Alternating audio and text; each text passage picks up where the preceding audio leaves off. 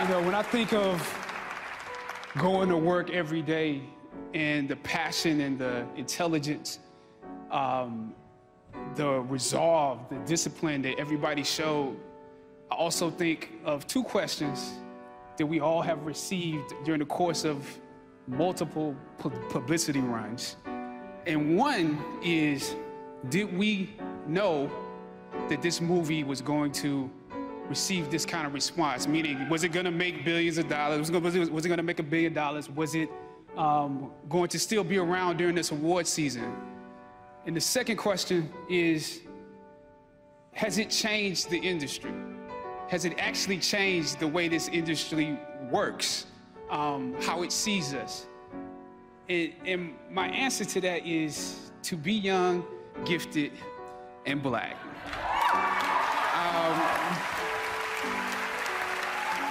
We all know what it's like to be told that there is not a place for you to be featured, yet you are young, gifted, and Black. We know what it's like to be told to say there's not a screen for you to be featured on, a stage for you to be featured on. We know what it's like to be the tail and not the head. We know what it's like to be beneath and not above.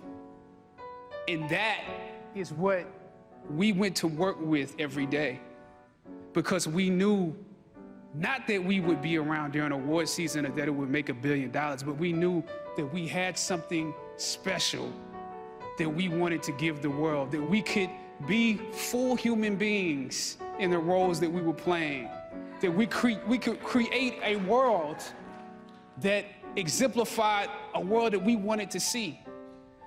We knew that we had something that we wanted to give.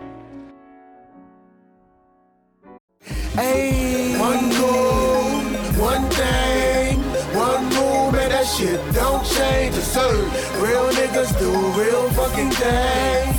Real niggas do. Hey, there's only one goal, one thing, one move, man, that shit don't change. And yes, sir. Real niggas do real fucking things. Real niggas do real fucking things.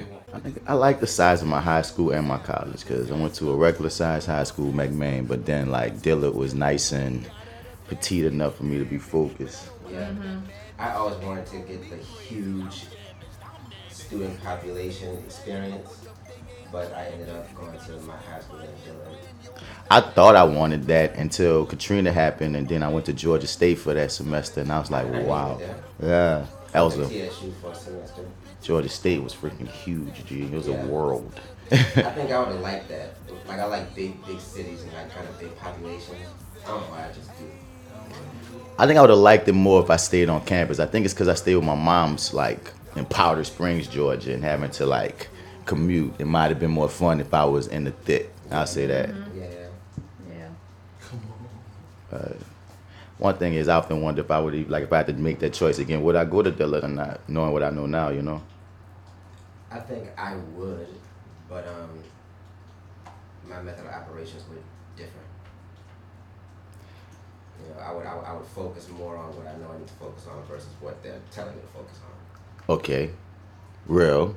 Real. I'll give you that one. I'll give you that one all the way. If I were to go to Dillard still, that's exactly what I would have to do, because, you know what I mean? Otherwise, you leave feeling like, damn, I paid all this money and I learned some shit. Yeah. I'm equipped for some shit, but there's still a lot of shit that you didn't equip me for. Yeah. You know what I'm saying? Right. And it hurts that, damn, I'm in debt paying y'all off, and I feel like I learned half of what I needed to outside. Yep. You know what I'm saying? So, what school you went to? I went to Loyola. Oh, okay. But gotcha. I was in musical theater, like, outside of Loyola, but doing theater and operas inside Loyola, and they were like all on me, like, why are you doing it outside? I'm like, because this is where the real experiences happen. Like, you sugarcoat it with the students. Yeah. So I'm like, I got so much experience, like, it helped, because when I was in like my actual, you know, student productions, like, I did a really good job. I always got A's and all the other stuff, because I had already been equipped to what I was learning outside of Loyola. Yes, indeed. And then at a spot like Loyola, I can only imagine having to depend on them casting you in the things that you felt like you were worth. Like trying to navigate that. Well, I was a token So there was always a role for me, if that makes sense. Yeah. But I didn't do mostly theater at Loyola. I did like 1, maybe 2 productions there, theater wise. But I did mostly like operas and stuff. You got the killer voice. Yeah, I forget. Yeah, you did both. So I don't know. I think it was a good experience because those opera kids don't know how to act. Mm-hmm. So I was able to do that. And they were like, okay, well, I mean, I could sing. Like, I really thought I could sing. But, like, also I think that I had an advantage of, like, having acting experience. Because they even did that with, like, some of the other opera kids that didn't necessarily learn their acting from Loyola. They just knew it because they have, I don't know, parents who were opera stars. And they just, like, knew, like, stuff like that. Or they probably just knew how to get by enough given what it is. Yeah. Yeah. So those were the people that they would always give, like, the main roles to. And they never, the thing was, it's like the opera program, they never told any of the kids, like, it wasn't in their requirements to take an acting class. It wasn't in their requirements to do anything but music, like singing and, like, learn the piano and stuff. And I'm just like, acting is a part of that. Yeah. You think it brings out the freaking show. Yeah. It also influences how your voice, projects if you know how to act. Yeah. That is another experience to talk about for another day because I could go into Loyola so much. I love my experience at Loyola, but that was like one of the main critiques I had was that none of the kids in my studio were, they weren't forced to go to take acting classes. But even the acting classes aren't even that, they're not all that. You think the token thing kind of like forced you to go outside of the school opportunity pool? No, I just think it was I never went outside of it. I should say, like, even before I went to Loyola, I was doing theater. Okay. So, like, that was already in my back pocket when I got there. Gotcha. And a lot of the kids that were coming into Loyola had never done anything really. You want to jump right here? This might be. I had done, like, professional performances before I even got to Loyola. Before I got paid. Yeah. From, like, these local theater companies and everything. Gotcha.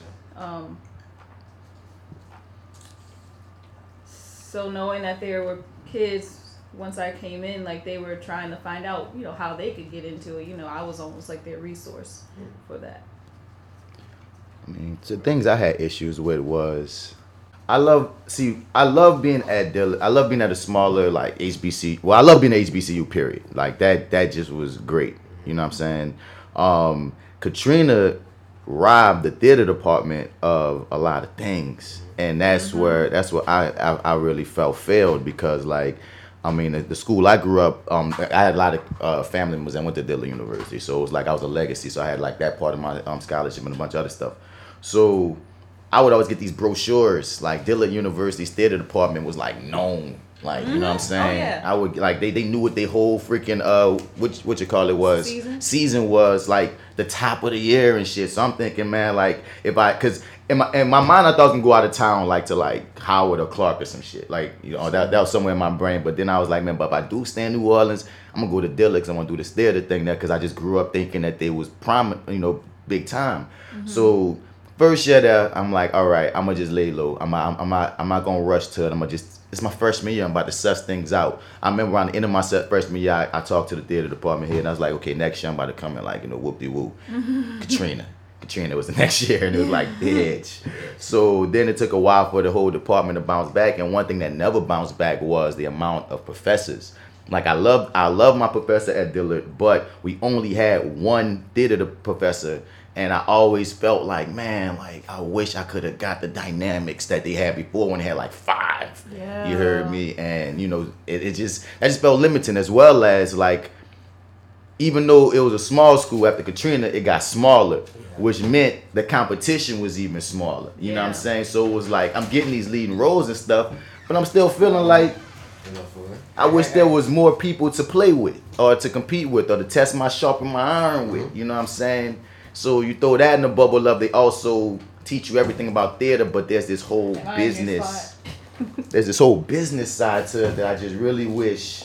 Yes. Because when you get into the business aspect of, like, because people talk about acting. I didn't just want to be a theater actor. I want to be an actor. I want to know everything about theater. I want everything about film. I want to do it all. But like most times in a lot of these programs, they only teach you theater. And I'm like, yo, man, how come when I get out into this world, I don't feel like I can do anything? I feel like I know I can do this theater shit, but that other stuff looks kind of intimidating, and it shouldn't be, given the fact that I got a whole degree. I paid all this money. Yes, but I'm gonna just say, in retrospect, you know, we do kind of realize now that those are damn near two separate art forms. You know, the acting business itself, and then, you know, acting. And what I'm saying is that more college curriculums need to stop just trying to sell it. Section. They should just have like drama degrees or acting degrees. Whereas if you want to go on a theater track, right, there's a theater track, but there's a film track or whatever, and there should be certain classes that they make you take regardless, because they had it anyway in all our curriculums coming up, that they made us take this, they made us take that. Well, maybe a film business class needs to be taken. An acting for film class, no matter if you're on a theater track, should be taken. Should be like, dude, the only film acting thing I had was when the homie Virgil came through and gave us a fucking workshop one time. If we wasn't doing our own films, I would have been out here with nothing, never knowing nothing about film at all, and only doing theater. And when you in New Orleans, we only got so much theater, and the real big time theater, you know, it's like Atlanta, Chicago, New York, and stuff. So it's like that makes you feel limited and feel like I got a degree, but I'm still not equipped. So I feel like just in the whole college,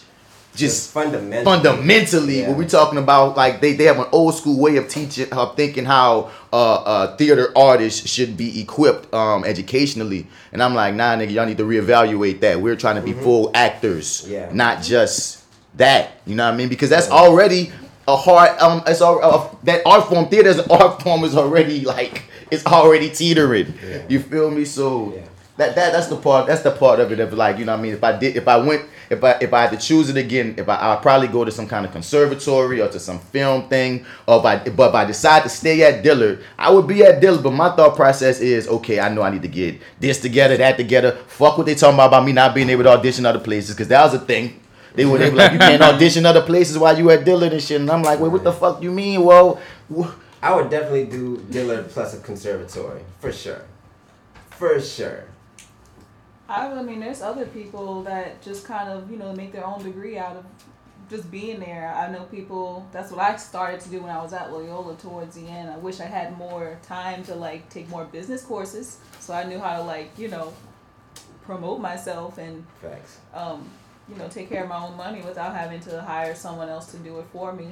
I think that's what I'm learning to do at the moment, with, especially right now, especially with the COVID, because like that's really what you got to do in order to survive out here. And that's a word, that survive word. Like, do college curriculums currently directly teach you how to survive as an artist? Is my question. I don't think so. Well, I think it's different levels. You dig? Like, I think the bachelor level, it should teach you how to survive on that level. You know what I'm saying? Like if you want to go to the next level, that's why they got masters and PhD programs. But like when I look at my degree with the BA, I think about how like one, I only went and got I went to school and got the basics, and everything wasn't offered like it should have been. But when it was, I took everything I could. But as far as the basics, I went to school and got a major and then had all around education when I should have just been focused on that major only. And you can only get that in the master's program. And I didn't want to continue my education, so therefore I don't really sometimes I get mad at my experience because I feel like I should have had more, but then I felt like, oh well, there was more out there, I just didn't go get it. You know, so I just love the fact that I went to HBCU and everything that I learned with the HBCU experience instead of far as the acting experience. I still feel like that was limited, and Katrina limited a lot of shit though for us. But I mean, Katrina did. But I'm just saying, like I said, fundamentally, I feel like it's limited. But even still, even if I'm leaving your bachelor's program, if I'm going to your private HBCU and I'm paying, I don't know, $20K or some shit, $30K or some shit, like, I shouldn't be feeling like I have to go and get a master's in order to be successful. I should be able to find some modicum of success with your BA before I like the master should make me okay, could get me to another level, it should afford other things, but I should be able to like, because that was the bullshit they sold us, right? It was like money you put. You all the money we got a high school, because at one point, if you go back generations, all you needed was a high school diploma. Then the whole thing was sold of no, you got to get a college degree to be the shit. So then we have a whole few generations of you better get that college degree. So you get the college degree. Now we're entering into this phase of well, if you don't got a master's. But I'm saying, motherfucker, like you just said, for the amount of money, you should be able to have some kind of payback, like some kind of minimum, like halfway decent payback. That's what hurts the most is that you spend all this money still to make minimum wage or less. Right. So that's all. I'm just saying it's just certain fundamentals. I can't, we can't, it's not in our power to go and, fix the shit. But it's like, something needs to be fixed. That's all. That's all. Some of it really doesn't seem like rocket science. Like some of it seems very like simple. Like if we can sit here and figure shit. With a bachelor's degree, dog, I'm trying to figure out what is there to show for. Like what can you get for a bachelor's degree? Like what job out there is saying, hey, I'm gonna pay you nicely for a bachelor's degree worth? Okay, cool. And then, like what does that look like? Experience. So like with a bachelor's degree and no experience, you dig. Like what can you be offered for real? Like it's a catch-22.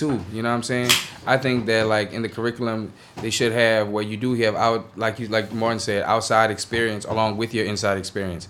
That should be automatically in the curriculum. It's like by the time you know what I'm saying? Supposed to internship, blah, blah, blah, blah, blah, blah, blah. That's an internship, dog. Still, you gotta have more than that though, dog. Like it's just like I'm not saying that's all you have to have. I'm saying but you did there's that loophole. That's part of the loophole. That's part of your college performance. You have to do an internship, which is supposed to get you. Because that's one of the things that I often tell new students all the time. I'm like, bro, your internship may be the most important thing that you choose while you're at this fucking 4-year situation. Because depending on what your internship is, you will make the connection that will get you the job that you need, regardless of what the fuck happens. You know what I mean? Yeah. Like we started this conversation mainly talking about the artist life, because bachelor's degrees for other people is very different. But when we talk about as artists, that is a succinct thing. That's what I was gonna say, son. I was gonna say, just to be a little bit, honest about the whole thing. Before we decided to pursue those particular degrees, we already went into a kind of knowing that this isn't exactly the quickest, highest paying, field. And I'm not telling you're right, but I'm just saying, and in that curriculum should know that. And set us up better. It's at least with information. They do. They say at least with information. You know what I mean? I ain't saying you gotta be able to. You know what I mean? Now fuck that, because the thing is, you don't even need a degree to be successful in film. True. You know what I mean? I don't need a master's to go be in a movie tomorrow. You feel me? If they book me in that shit, and I ain't need no piece of that shit. I don't even think they're looking at my degree. They don't care about your bachelor's to do this film shit. So that's what I'm saying. If I paid this money to be equipped with information, because that's what the hell I went in for, to maximize my skill. You should have some primo fucking information. I should have all the information. Yeah. That's all I'm saying. Yeah. Even if I don't use all information, because I learned theater management when I like, you know what I mean? Like they equip me like they say, hey, baby, if we give you all the information, then how you gonna get you these other degrees? Like info is currency. Come on, now you gotta pay the rest of the subscription if you want the full download. You hear me? And the rest of the subscription is a master's program. My nigga, you want the full subscription? You gotta pay the other $30,000. And truthfully, the masters only do for theater is let you be able to be a professor. Other than that, you ain't even no professor. You're a teacher. But no, you're a professor. No, you're a professor. If you get the masters, you can go to college and be a professor, and that's the main thing that's like stripped from you when you just have a bachelor's. But other than that, and getting your skill up, my G, and a lot of people got masters and be in the same position that some of our bachelors having artists are in. That's absolutely. So it's like. I just feel like we should be better equipped. There are certain things, and I don't know I'm not speaking as if I know the answers or I know the code. I just know as being a product of a piece of it, I know what I felt like I was lacking. I knew I was lucky in a lot of regards. I was prepared in a lot of regards, but I was lucky in a lot of regards because some shit I just fell into. You heard me? And there's things. There's definitely a round table meeting that needs to happen about it. Let me ask you this: how many plays in Loyola were you in? Actual Loyola plays. Let's see. 1, 2, 3. It was about 4 or 5, I think. Dang. But I would say, during my Loyola career, outside of Loyola, I may have done maybe 4 or 5 times that while I was there. Because I did most of my stuff outside of Loyola while I was there. Man, I always think about that. People that don't go to HBCUs, especially in this art world, how many opportunities they get. You know, you're really kind of. I know y'all. I said y'all come on late like yeah. I feel like y'all cracked the ice on that, but it do boggles the mind. Yeah, but it's a thing. She was telling us how she was a token, so she was probably afforded more situations than some people were. And but here go the thing too, Jessica. Like you sing very well. You sing, act, and you know what I mean. You almost have to be so fucking impressive. You know what I'm saying? Cause like, what's my partner Kai was talking about how he had a lot of trouble getting main roles because he wasn't a singer. He mainly did the acting track, and he was like, man, it just felt like getting more than the bar. You have to be above and beyond for them to even notice you just a little bit. Right. That's like, especially like that's anywhere though. Mm-hmm. Yeah. And in any white space. In any white space, exactly. Other than feel that, me? they're gonna put you in the back. They're gonna put you in just a little in the chorus. Really, the fucking instant you walk in the door, as soon as you walk in the door, they got you boxed in. You know how lit I would be if I was a student right now though. Oh, bruh. Because in this current climate, I would be kicking asses. bruh, I would be talking all this shit. Y'all ain't about to what? What you mean I can't be nigga? What? Alright. We can't have no Black Caesar. Oh, the students are probably so lit right now. They are. There's a Facebook page called Black Theater Undergraduate or something like that I'm a part of, and they are just so into everything that's going on right now. They are like talking about like how they can change things and what they're doing in their own different. Some of them go to HBCU, some of them go to predominantly white institutions, but it's really inspiring. It's great if y'all want to join it. Just to listen and read everything that they've been doing. They are very inspirational. I mean, I'm not an undergraduate anymore, but like I feel like I am when I'm in there. I'm just like, yes. No, did that fire? You gotta always be a part of that. Yeah. I mean, and then it's the growing theater community regardless. You just seen, because being black in theater, being black in this artist game is its own like world. So a lot of times you just want to keep abreast of what's the conversation, what's the climate, what's the temperature, as I like to say, of things. So like that goes from, like you say, the undergraduates on up to the people that's been doing it for 10, 12 years, dog, because it's an ongoing conversation. Yeah. But let's get into the show proper, y'all. Okay. Welcome to the Fly with Bats podcast. What's up? Episode 106. 106. Yeah. I got it right this It's time. 106. Bitches. 106 of like 300. This is that actor guy, Martin Batts Bradford. You can find me on Facebook and then Google's at Martin Batts Bradford. But on every other social media platform, find me at Mr. Batts. Spell it, Mr. Out, you're gonna find another cat. And as usual, I'm here with my brothers. What up? What's good? It's your boy D Mac. If there's a bullshit parade, I am here to rain upon it. Instagram, French Break Kid, and on Facebook. And follow my clothing line at Your Dig Brand on Instagram and YourDigBrand.com. You dig? I got some new shit coming. I've been working so very hard on it, and I know you guys are gonna like it. And yeah, present and accounted for. Passe wine, it's your boy Alpha Joe, fresh out of the gumbo, still deep in the roux. And if you're out in the streets and you're looking for me, you can find me on IG Alpha Joe, no E, 504, Facebook Joseph Alpha Man Pines, and straight out of the underground, it is 105 in this bitch. That was 106. 106. Yeah, my bad, dog. This weed is really nice. Yeah, you usually the one keep us on point with what we at. Bruh, listen, it's COVID, dog, and I swear to God, some days I be like, bruh, what today is Thursday? Be like, nah, today is Sunday. I be like, oh, man. That was a joke. Yeah. So welcome to the show, y'all. And today, you already heard a piece of it. We have a guest. Let them know who you are, ma'am. Hi, I am, I'll just let y'all know my name's J Mix. You can find me on Instagram. J Mix explains it all, like Clarissa explains it all, but I love that. J Mix. Yes. JM as in Mary, IX. And I also am the host of the Self-Aware Millennial podcast. You can follow me there as well at the Self-Aware Millennial. Yeah. Yes, go people out. So that's a perfect segue to get into what we like to do. I used to love that show a lot. Clarissa explains well. Yeah, you get a shit. Fuck face. All right, I don't know that shit. Oh, I know Clarissa. That's Yeah, you the I young know boy the on that theme level. song. Yeah, I The remember theme that. song. That is. Yeah, it's lit. But yeah, y'all, we about to get into the show. Before we get into all our sections and all that, we like to shout out people that we're fans of, that we rock with, and that most importantly rock with us. Yeah. I forgot, and we didn't even say it last time. We call that the Scroll. Hear ye, hear ye. First start off, Your 30 Podcast with the homies Arrogant Observer, Lawrence J. Rapper Jr., and my dog, Marty Edwards 504. You can also catch him on this network Arrogant Observer is on Acting While Black with me, and Marty Edwards is with me, and Jay Steele with the Reviewing That Show. Hit us up at reviewingthat@gmail.com. You refer it, we review it. That's how we do it. The On the Lake Podcast. On the Lake. Maddie is Ma, Rel the protagonist, Sleeping Beauty and Frankie Cola, the Misses in the Mic Podcast, the Sugar Sass and Sarcasm Podcast, the 50420 Podcast, the Home Video Hustle Podcast, the Nerd Shit Podcast, the Peanut Gallery Podcast, the Self-Aware Millennial Podcast, and the Living Millennial. In the 2000s kind of world, 2020 taking everybody.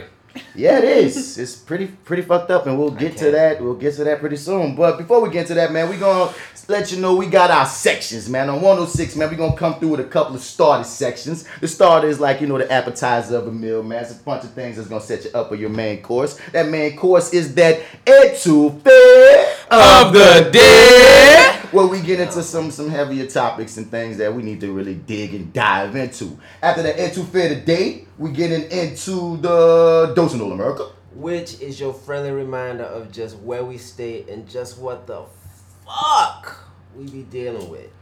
Ouch. And I get a little bit of that Bats nerd out moments. Well, I get to get into some nerdy shit with my, let y'all know some things that's going on in my mind in the nerd world that I thought was impressive or needs to be talked about or peeped out. You got any sports today? Yeah. Got a little sports. Fuck yeah! What I say, man? What My bad. Sports! Fuck yeah! I want someone with you smoking. Just tripping today. Yeah, so when Joe get into his sports you have any hero news, and I get into some sports tea. I didn't do a hero because this is a long one, so I just didn't make a hero. I feel like we can give it who we starting to the hero if we want to. Okay, that can be a self-contained hero highlight, I guess, bro, because, we about to get into a lot of shit today. So, without any other further ado, I think we got into all our preliminaries. Mm-hmm. Yeah, man, let's get into it. Let's get to the starter section. Let's dig in. Lying about how much you had made, rumors and shit that you handmade. Would you buy this if I sold that? Hey, what the hell is my soul at? The American need for American green is America's greed. That's the American dream. Black America too busy chasing white American dreams. But we sleep, so let's everybody eat and repeat. Work, where the fuck the cheese? Where the mozzarella at? Tell me where it be.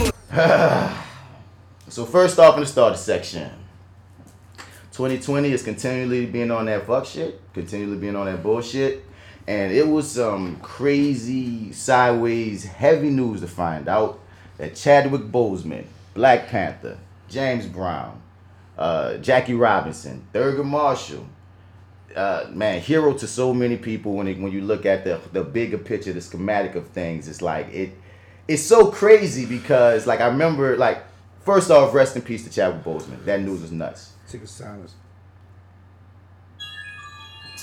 I'm sorry. The disrespect, Lord.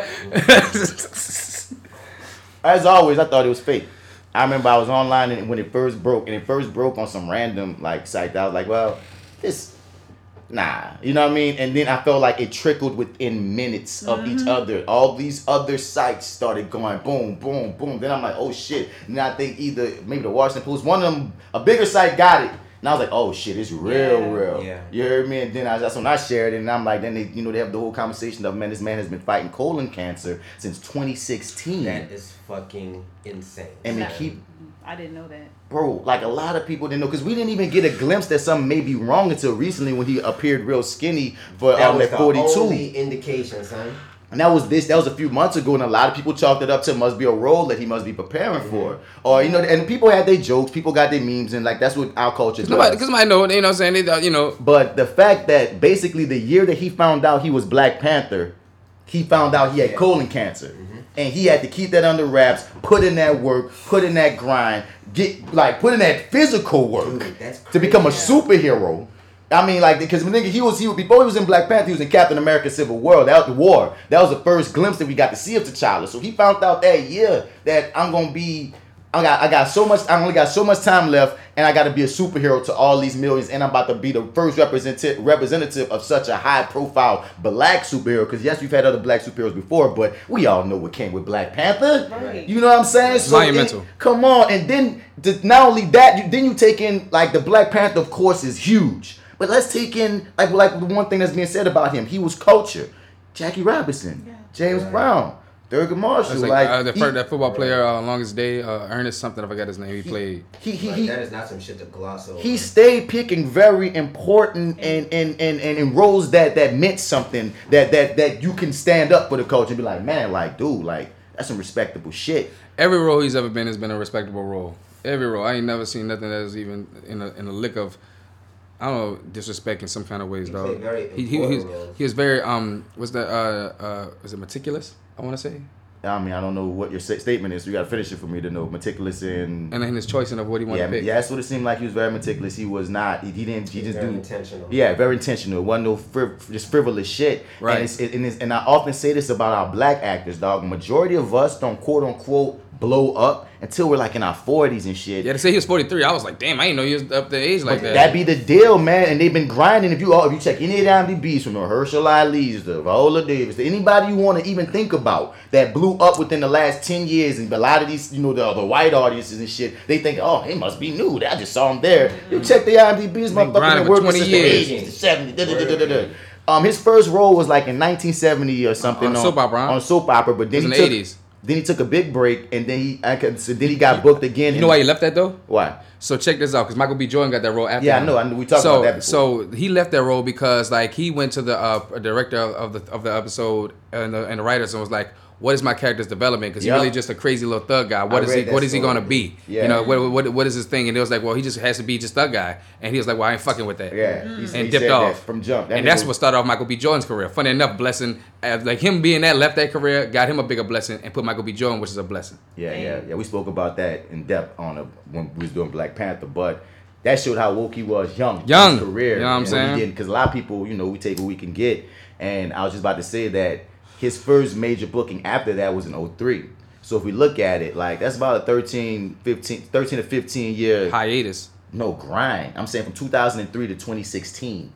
You know what I mean? Because 2016 is when he got like let's even say the 2013, because 2013, 2014 is when he got Jackie Robinson and shit. But Jackie Robinson wasn't even a huge movie. It was important for us, but it wasn't big. James Brown was okay, but really, like, you got to say Black Panther put him on to that degree, and that's 2016. Yeah. So this man been grinding, like, to be grinding that hard to finally get to your pinnacle and to find out you might not have that much time left. Nigga. It's heartbreaking. It's really crazy. And then still go at it, chin up, and go at it. And give you 4 more movies. Not 4 or 5 more. Buku. Like I told you when I text you yesterday. All type of material. Dog, like, that shit just really showed me that niggas ain't doing enough. You know what I'm saying? Like, if that dude could shoot 4 movies, dog. More than that. Right, really. But I mean, just like doing that sheer amount of fucking work with that kind of diagnosis, niggas ain't got no excuse, dog. They ain't got no excuse. Niggas need to be doing way more hustling. What you about to say, Mom? I'm wondering. I know the only person I've ever known with colon cancer is my great grandma who passed from colon cancer. But how does it affect the body? Like, if you're doing so much, does it make it go faster? Like, does the diagnosis? You mean putting stress on the body add to the? Yes, I believe so. I believe so. Doing, like, because he has surgeries. Listen, when he became Black Panther, because that came out later that certain times they had to take breaks on production. So a lot of people had to keep this secret. You know what I mean? For him to, it wasn't like a straight shoot, and no one knew this in the press that they had to take breaks at times for him for the chemos and the surgeries, and that's very interesting. Son, for this man to like have the weight of the world on his shoulders after becoming Black Panther, because he had what Sidney Poitier had when he did, when he won his first Oscar. It was the pressure, and I ain't saying that he didn't live up to pressure. I'm saying that kind of stress of being Black Panther and that kind of stress of working hard with that diagnosis, dog, did not help him in his health situation. You know what I'm saying? He put a lot in this for us. You know what I'm saying? He gave up his health for us. Mm-hmm. You know what I'm saying? And off the dump, like they say, unless you catch it stupid early, that particular cancer is a death sentence. Man, it's stage 3. You know what I mean? You got to catch it like Stage 1, stage 2 at the most. You know what I'm saying? So should have cut it out. Like you just said, Joe, he knew. He just went in. You know what I mean? He just went hard. And like there's so many like I don't want like I love the fact he was all these other black heroes. We used to make that joke that Chadwick Boseman gonna play everybody. He was like Chadwick Boseman gonna play us. Yeah. You know what I mean? Chadwick Boseman was the biopic warrior. You know what I'm saying? And we say this in jest, but for real because he murdered every time he did it. He the only because we did have I had a problem with him playing Thurgood Marshall being a dark skinned man, but he still killed it. Nigga had a problem with it and still was like, but he still killed it. Yeah, you can't say nothing about his art. You can't say that man was an actor's actor, nigga. You know what I'm saying? I used to watch all his interviews and shit. Like he was one of them cats in the game, like that was of the new regard that we would look up to. Like, yeah, dog. You feel me? So that one hurt. That one hit like Kobe. That one hit like Ledger. That one hurt. Like for real. This some Christopher Reeve shit. Yeah, man. You know what I'm saying? And I don't know what the future holds for first all condolences to that family because that man was married with kids. He was a very private person if you take that in because you don't know much about him when you think about it. But he was definitely a family man. You know, from everything I've seen about his interview, he was a man of honor. Man of honor. 10 toes down type of cat. You know what I'm saying? A believer, a fighter for just, equalist. And an all-around supporter of black people, you know what I'm saying? I mean, he was black, bro. He was blacker than black. He was North black. Carolina, he was very particular about getting our stories out there. He was our king. Because to me, that's just so respectable to be a black artist. That's part of the black artist. It should be part of your credo, man. Like to tell those stories, to tell our stories, and make sure our stories are told the right way. And he was one of those people that was about that. He did his job. And I'ma always respect that shit, son. I'ma always respect that, son. He was our king. And and he's the face. Like, there's little kids forever gonna associate him with power, with royalty, with superhero. That's my Superman. Mm-hmm. To this day, like we saw it, son. So it's just, oh my goodness. Like, I don't know what the future holds for that character and any of that other shit, dog. But as the man goes, man. The man, the myth, the legend.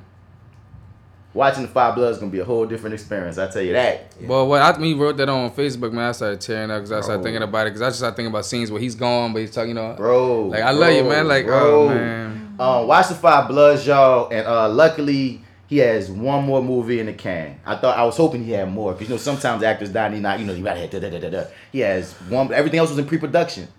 He was supposed to be this black samurai, this true story, this black man that was a samurai. Yeah, I remember. Yeah. Oh yeah. Cool. He didn't get to shoot that yet. That was in pre-production. Of course, Black Panther 2 was in pre-production. But the one thing that is done was Ma Rainey's Black Bottom, Denzel Washington, Viola Davis. Yeah, August Wilson's. August Wilson's Ma Rainey. So at least he get to go out. You hear me? He get to go out with something because it's gonna be banging. Some acting shit. That boy, he might get an Oscar up there with you, dick. Something like that. He get to go off on some actor shit, and it was working with Viola Davis and Denzel Washington. I mean, who also paid for his fucking classes and education. Still, it's a huge tragedy. I took my hat off to Chadwick Boseman. I tipped the hat. I definitely tipped all day, man. One of my heroes, indeed. I don't have a hat, but I'm taking it off too. Yes, indeed. There you go. Let's next part in the starter section, man. Jason Mitchell is gonna play Sean Bell in the Sean Bell biopic. So they giving him a shot, huh? Man, he like, listen, dog, with all this black crimes going on and shit like that, my way into this bitch is to just make a movie about black people struggling. Yep. And that's gonna get my way out this sexual allegations, out this dope and coke I had in this car with this pistol, all that shit. Once they see me be Sean Bell, it's over for it. You hear me? I'm back in the game. We spoke on this. This is a hustler move. We spoke on this when he first got in all his fire, and the question was asked, you think he could come back? Mm-hmm. And I said, man, with the way the game is set up, it'll be very hard to come back, but the way that you do it is he's going to have to get the right little independent film fire role. He got to kill that role, and it's going to be critically acclaimed. It's going to have to be something so undeniable that it just, but he has to wait a minute. And what did he do? The Sean Bell biopic. Bro, Sean Bell was one of the first cases I remember like really feeling when I found out about it. You know what I'm saying? Like, that was on his like wedding day, right? Dude, yeah, son. And he got like 50 shots, man. Yeah, 50 shots. Over a phone, son, in New York. And that shit like set with me. I think I was in 03. You know what I mean? I just know that set with me, bro. And and from that point on, we have so many examples. I went in 03, it was like 06, 07. Whenever it was, it fucked with me, son. And I always felt like I felt like a movie would come at some point, but in a weird way, like not from Jason Mitchell.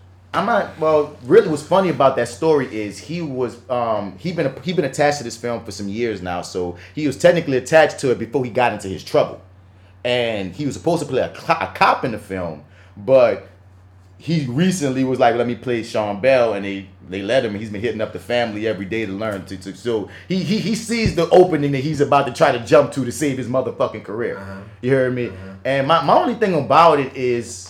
Not my only thing, but one of my things about it is we already saw the joint with Michael B. Jordan years ago. That was basically the same premise of us humanizing a black man up until the point of knowing that a cop gonna kill him. What's the difference here? Is there a difference? The only difference is this my way in the game like it was Michael's. Like this how I get my way back into the thing. That's the only difference. This is Jason's way to get back in the game. We about to watch another black person get murdered by the cops. We see that shit every day on social media, live in front. We already got a movie about it. This is just a hustle. Because I say that's what did in Queen and Slim. Most people hated the ending because in our climate we just get tired of seeing ourselves get murdered by cops. And like I said, Oscar Grant, and the thing I will give them, if you're in Sean Bell's family, of course you want that man's story to be told and created. Right, so I understand why they're doing it. But I'm just saying from a business aspect on creativity is like, man, like, what's my selling point on wanting to see another black man gunned at the end of a movie? And you know he gonna get gunned. And there's 3 Sean Bell projects, I'm letting y'all know. There's 3 out there that they built, developing. Honestly, dude, I got mixed feelings about the whole thing, really, dude. Like, on one end, like you just say, it is an important story that deserves to be told. You know, even if it is very similar to many stories, you know, it's still their story, and they can tell it. That's rightfully so. Exactly. But then on the opposite side of the coin, you know, I can't help but think about Jason Mitchell, and there's a piece of me that feels like it's just a desperate attempt to save your career by trying to pull at people's heartstrings and their fucking emotions. Like, it feels very emotionally manipulative in its way. If that makes sense. Yeah. And I don't like that. Also, AJ Mix, as a woman hearing that this guy's getting another chance, did you hear about like what Tiffany Boone said he was doing on the Shy and such? No. All right, so Jason Mitchell, like apparently he lost his opportunity on the Shy and his Netflix deal and his agent at the time and his management and his lawyer because all these allegations that were stemming from 2 seasons of him being on the Shy of sexually harassing Tiffany Boone as well as being like temperamental, like aggressive, tripping the fuck out and shit. And you know, then you link it to a bunch of he had other allegations of things throughout his career that just basically people cut bait with him. And like on one end, like what you saying, D, is like it seemed like he just trying to get his career back. And when you say that, you make me wonder, like, is this too easy? Like, I don't want to stop a black man's coin, right? Especially one from New Orleans. Right. But on the other end of it is like, damn, son. But if you was really doing this fucked up things, like, do we just let you roll back in? Right. Nope. I guess the thing is, at least for me, from my perspective at least, is has he made amends? Has he like reflected on what he's done? And does he know what he's done is wrong? If he has and has admitted to himself and the people around him realize that, then I say yes, give him another chance. But if he hasn't and he's just trying to, you know, again, like make amends and, you know, save his career by doing this Jason Mitchell role, Sean Bell. I totally agree with that, and like the only question I have is like, how do we even quantify whether he's, you know, how much he's, you know, made the amends? Man, well, like I would say this. I think what she said is always right. Yeah. About if a motherfucker really pay their dues, make amends, seem like they under da-da-da-da-da. But it takes a long time to do that, and if you're on that caliber, like, I don't know how long he has been. I haven't seen him really ever do it yet. And that's what I'm about to get to, Joe. Because the other thing that we spoke about when we first brought this up was he needs to take time and he needs to get into some rehab. He needs to get into some counseling. He needs to create some, like I said, I was saying, really, like, fast. This is quick, so quick. Maybe he has been. We don't know what that man been doing. But the last thing, like Joe said, that we found out was he got arrested for coke and guns, drug and guns possession. So it's like, my G, like that was like just like a couple of months ago. It's just one of those things where we see, I like on one end, my facetious side is like, well, we see white men get away with the shit all the fucking time, so why not let the black dude get away with it? But the other side of me is like, but shouldn't we want to be better? I don't want to always look at what fucked up white people do and make that the bar of what my fucking standard is. White people a lot of power. You know what I'm saying? So at the same time, it's like, I got mixed feelings. G, because I don't fuck with that sexual harassment shit. Right. And I told you from jump when this nigga, I felt like he threw his fucking career away because niggas like us that's still grinding, a nigga like me that's like really on the cusp trying to like, I see it like the glass ceiling trying to get in, and bitch, you just walked in that motherfucker, and then to me, from my angle, you didn't really appreciate it in the same way a motherfucker that would have happened. Because the thing is, Jason Mitchell, he had like 1 or 2 years in the game, maybe 3 max, maybe 2 or 3 bookings, and then he got Eazy-E and Sword. Yeah. They got niggas like me and niggas beyond me that's been in the game 10 years, 15, you know what I mean? And don't get really those opportunities. Really putting hard work. From every angle, theater, film, TV, that's there. Get it in. So when I see anybody get to that degree, black, white, or blue, you feel me? And they just like, you having fights in the bar when you supposed to be shooting King Kong. You body slamming women in clubs. You flipping out in airplanes. I'm like, gee. You know how hard it is to attain what you got, bro? I know I can never understand the stresses and the pressures and anxiety it must be to be famous. And I don't know, I can't walk in your shoes. But I'm saying just to take in some perspective on a bigger picture level, son, there's many actors that's not in half that bullshit that you be on, G. And I feel like when the way that he lost all that shit, son, that floored me as a motherfucker that's trying to attain it. Yeah. So it's like, to see that, damn, all you got to do is play a black nigga that got shot and all of a sudden your career back. I don't like it. It's just like, damn. I don't like it. And you know, just to take a piece of what you said, dude, like, they got dudes who really deserve to be in that position. And I'm gonna just say it flat, and this might be an oversimplistic way of saying it or thinking about it, but I just flat out don't like the fact that you got a second chance like that. I think it's too fucking quick. I don't think you deserve it, and I think it's not fair. I think it's whole shit. It seems really, really lame. It seems really free and unfair and undeserving.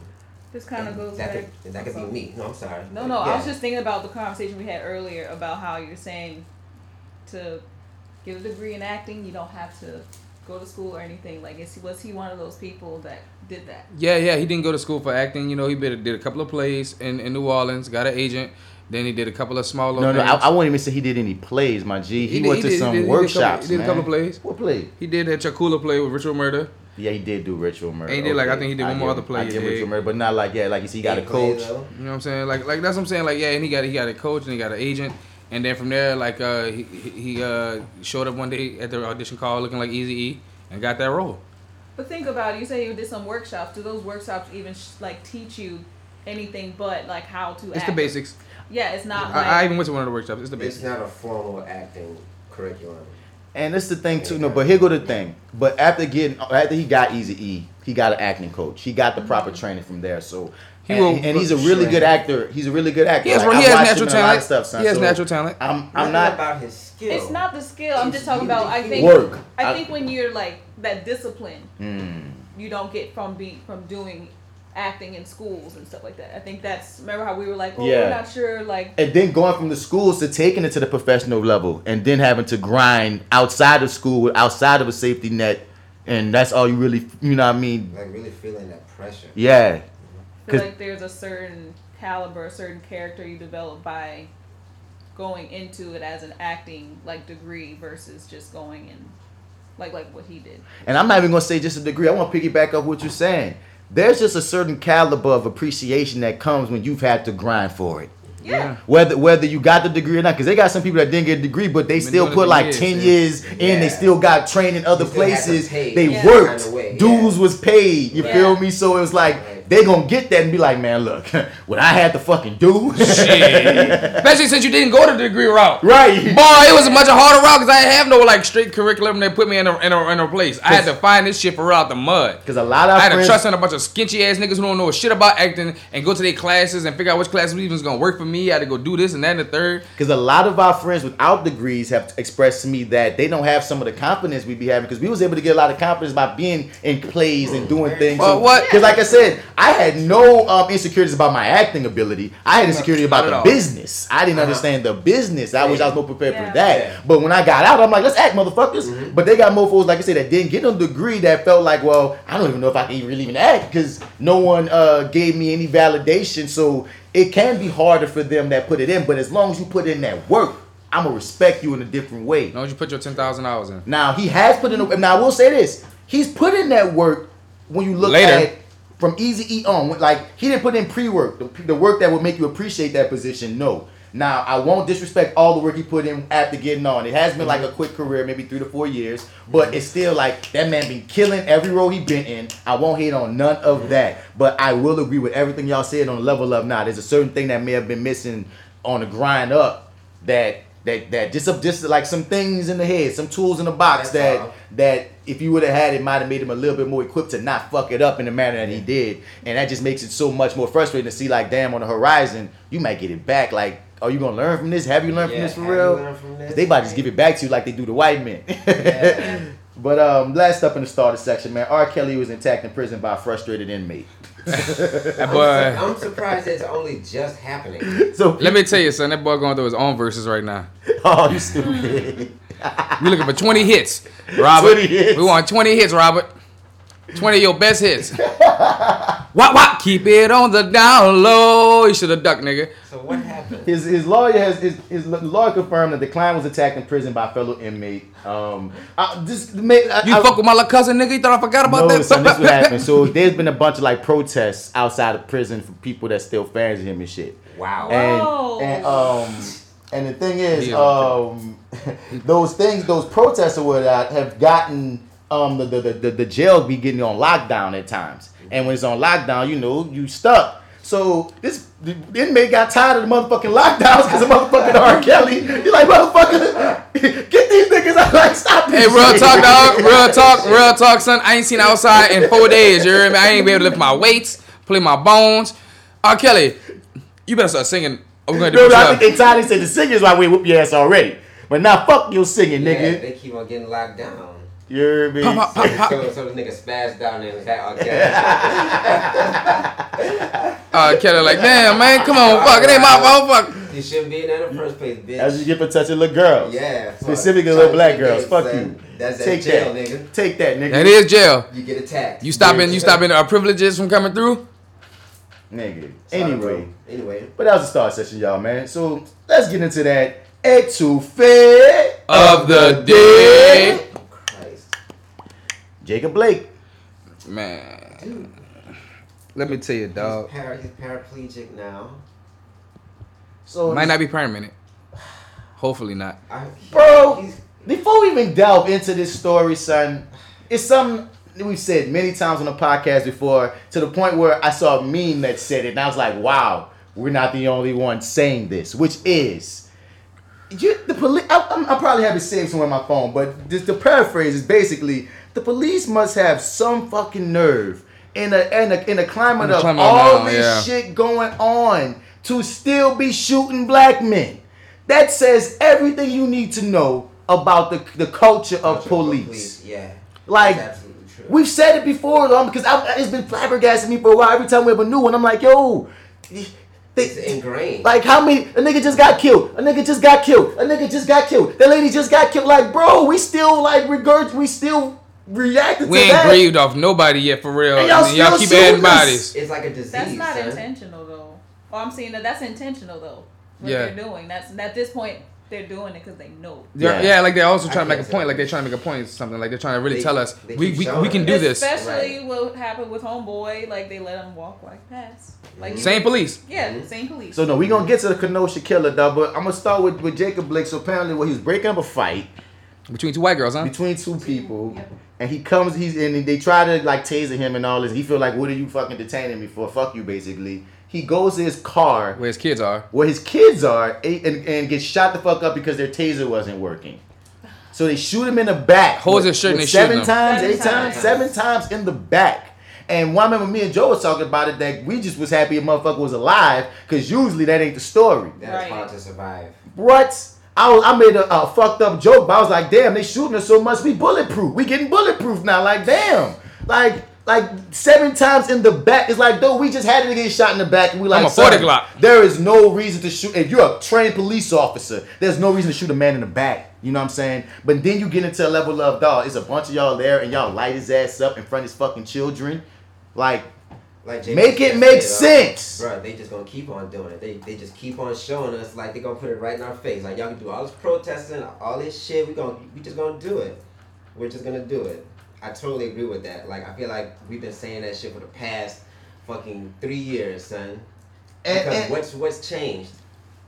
And what kills me is not only that is the audacity of they follow the same script. There was a knife in the car. Like, okay, now we're doing it. Let's demonize the victim. Like, dude, you would think. Oh, the media plays the hardest part of like how they gonna tell how they gonna script this shit. What I'm saying is, like, when we were simpler as a people, as a culture, I understand how y'all could get away with it. We're sophisticated enough to call it and be like, this is what the media does. It's all over the internet. We all be saying this is what the media does. So I would think that the media and the people, the powers that be, will get smart. No, we're not going to do that because they think we're going to do that. No, they still do it. Do you see the comment sections?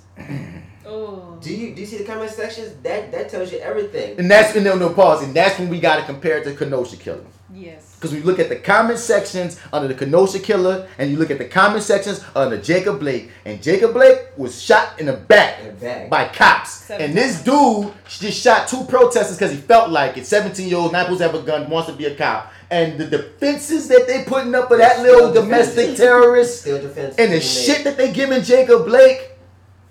And that's just not a couple of people, son. That's legions upon legions of people that feel like that. Didn't they just raise like 100K? 100K. A Christian, quote unquote. Yeah. Christian organization. That ain't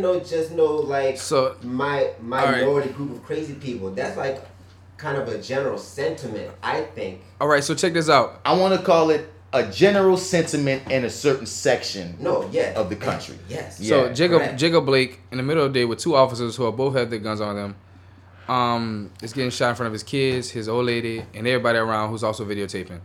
You know what I mean?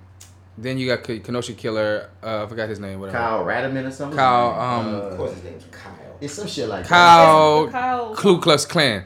Kyle Klux Klan. Yeah, Ku Klux Klan. Ku Klux Klan. Ku Klux Klan. Kyle. Kenosha Killer. Kyle Rittenhouse something. Okay, it's Kyle. Rittenhouse. Rittenhouse, you're right. Rittenhouse. There you go. And nigga sound like he part of like some kind of weird wizardry, like Rittenhouse. Sounds some Nazi shit. What you saying, though, nigga? But I would say so he comes along, dog. His mother brings him from Antioch, Illinois, over to. You saw his parents? Yeah, they crazy looking motherfuckers. They some hard gun toting American patriots.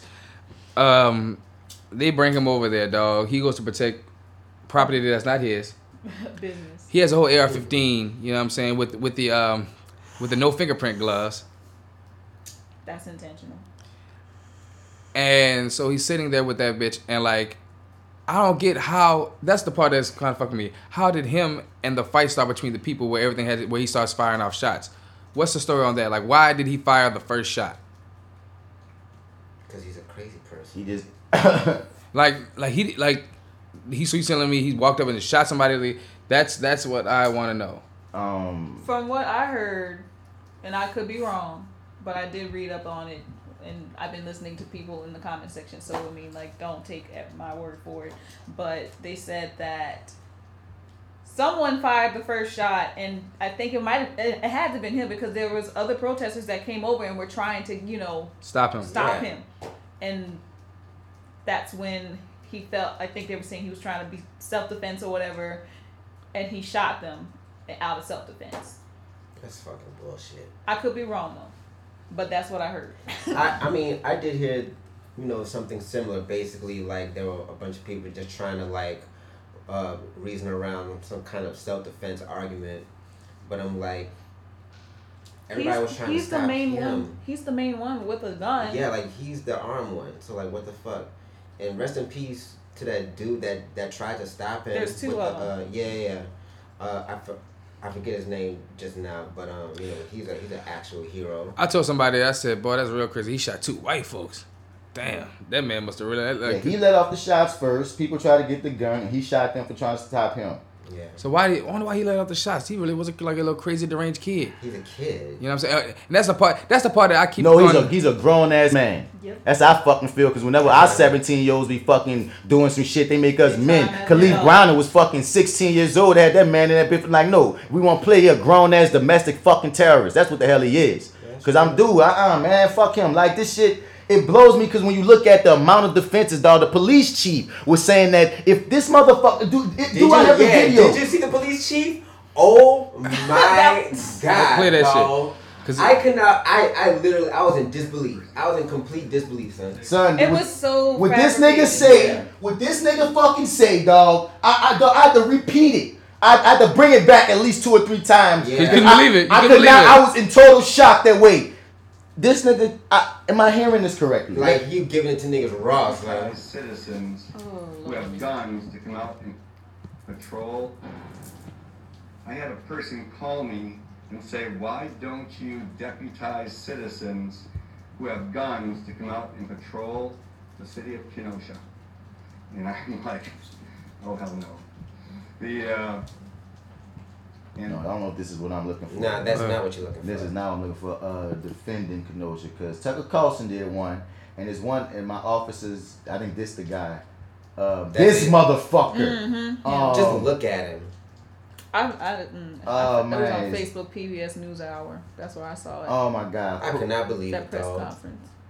Please And- be a video. If and I like find he- a video, it's gonna definitely go in a video portion of this on the Flower Bat Show. But oh my God, please be some weird ass ad. And when I see this shit, it like continues to boggle my brain how white people in general just act like they don't know what the fuck we talking about. Son. That was the police chief. Like, Chief, look Police at Chief this Daniel shit, G. man. Miss. I'm about to just look it up on YouTube on some shit, son. But this I just gotta Not find it. captain, not 'Cause lieutenant. That's the problem with the motherfucker because he's in a position of power, and that's what's really scary about a lot of these situations. The way that people in positions of power think. Like doctors. But then they also get to police themselves too. Yeah. Everybody involved was out after the curfew. I'm not going to make a great deal of that, but the point is the curfew's in place to protect.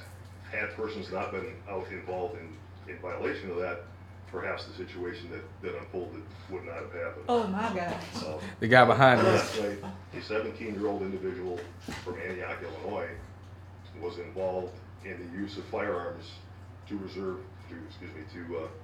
resolve whatever conflict was in place. The result To of it- resolve. But he was out past conflict? curfew. He was too. Resolve. He was involved in the use of firearm. He didn't shoot nobody, guys. He was involved in the use of So firearm. wait. He's out past curfew. Hold up.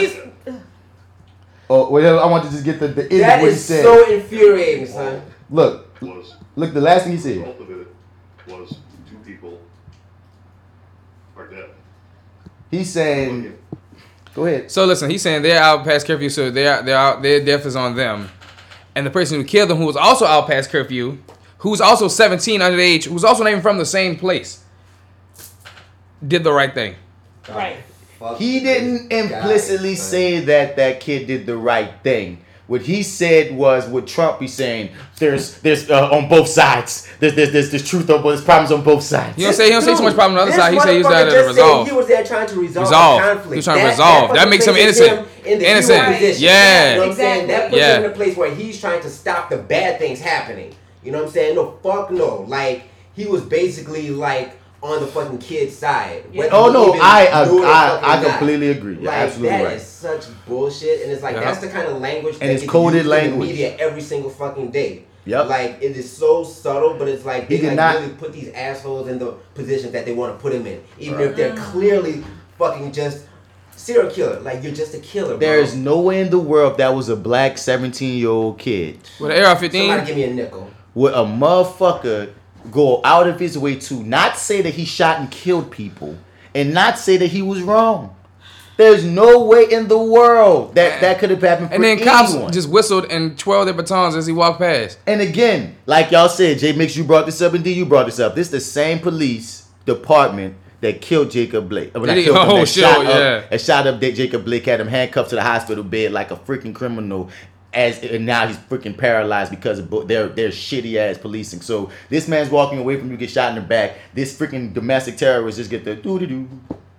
Chill. Like it's almost satire. Son. Dog, but this happened in New Orleans as well. I mean, in Jefferson Parish. And like, it's like this climate of it all, dog. Like, it's just like these cops in every capacity is showing, dog. Stay strapped. This is police culture, and we always talk about how culture shift takes, mad time. Yeah. This is just another one that's just probably just going to take mad time, because it's not a matter of practice. Like, it's really a matter of just culture, like just decades and decades and decades. Yeah. This is how we operate. And and it goes to what you said earlier. I meant to put a marker right there. People underestimate when we look in those comment sections how many people are racist, are like, people just think, oh, we're in progressive modes, like, and it's like, no, son, there's a lot of towns filled with a lot of hateful people and backwoods people that vote. That dude, I saw some shit earlier. Some motherfucker was like, oh, the Black Panther died of ass cancer. That's what he gets because he's a Hollywood faggot. And I'm like, backwoods bullshit. Those Hollywood faggots be fucking each other in the ass, and that's how the Black Panther got ass cancer. So fuck him. And I'm like, are you kidding me? Like, no, but absolutely not. And they actually believe that. I mean, but dog, you talking about people who ancestors and grandparents watch lynchings for barbecues, you know what I'm saying? You know what I'm saying? Yeah, picnics. right. You know what I mean? I don't expect no fucking empathy, sympathy, or any kind of thief from any of these motherfuckers. Y'all, and yes. And also just to go off of what you said, dog, like, I preach this shit all the time. We gotta fucking remember that this country only has a few major cities. Most of America is small fucking towns. Mm-hmm. Yep. Like most of the states, like that's why we know most of the major cities' names. Yeah, they're like bigger cities, but like most of the country is just backwoods, podunk, fucking white country BS that connects the big cities together. Yeah, you know what I mean? It's like big city, small town, small town, small town, small town, big city, small town, small town, small town, small town, big city, small. It's like every state got a big city and 100 small towns around that big city. That's a fucking wave of motherfuckers that feel like this at varying degrees. Yeah, and even in those big cities, they got motherfuckers that feel like this. Because they may be exactly. There's some towns that might be progressive. There's some cities that aren't progressive. But at the end of the day, there's a lot of motherfuckers that feel. And when you get in the internet and see them really behind closed doors, behind these masks, behind these fake ass names, see what they really feel. And then you gonna sit here and tell me in my face that, oh no, we gave you a black president, racism's gone. I'm like, Black lives, it's not about Black lives matter, about all lives matter. It's like, my nigga, are you fucking kidding me? Like, there's so much evidence, Tommy Lawrence and all you people, Trump and all you motherfuckers. I can't even name one. There's so many of you. I'll be like, yo, like, even if you're just getting money off of this shit, you should look at yourself in the mirror and be like, you know what, get money off. This shit's kind of fucked up. You know what I mean? Like, y'all getting money off black pain, or black terror, or black trauma. That's what's happening every rip. We don't get a chance to grieve off shit. Whether it's a motherfucker from colon cancer or whether it's a motherfucker getting shot in the streets, dog. No matter what, we got to worry about, like, damn. Like, under any normal circumstance in the world, the biggest thing would be, damn, dog. Superman died. The black Superman died. Let's all come together and it could be a healthy thing. But all of us is like, damn, another one of us gone. And it's like shit because we keep getting gotten one way or another in a country that we're one of the minorities. How to make that shit make sense? But then these motherfuckers go, oh no, they just making up the black card. Oh no, they just riding the wave. Oh no, pull yourself up by your bootstraps. Motherfucker, we made y'all bootstraps. So don't tell me no fuck shit. So like, it boggles me. It all boggles me, G. Flabbergasted isn't the word, dog. I go through waves of like this high level of giving a fuck to like just sincere apathy because niggas getting numb as fuck to getting re-revved up because you get so numb to the fact that you look like, damn, I can't get no more number. Now I gotta go back to being mad. It happens that much. That's the word. I got a flash now because I don't even know what to do with my emotions anymore. You're disgusted. Niggas beyond that. You're exhausted. Nigga.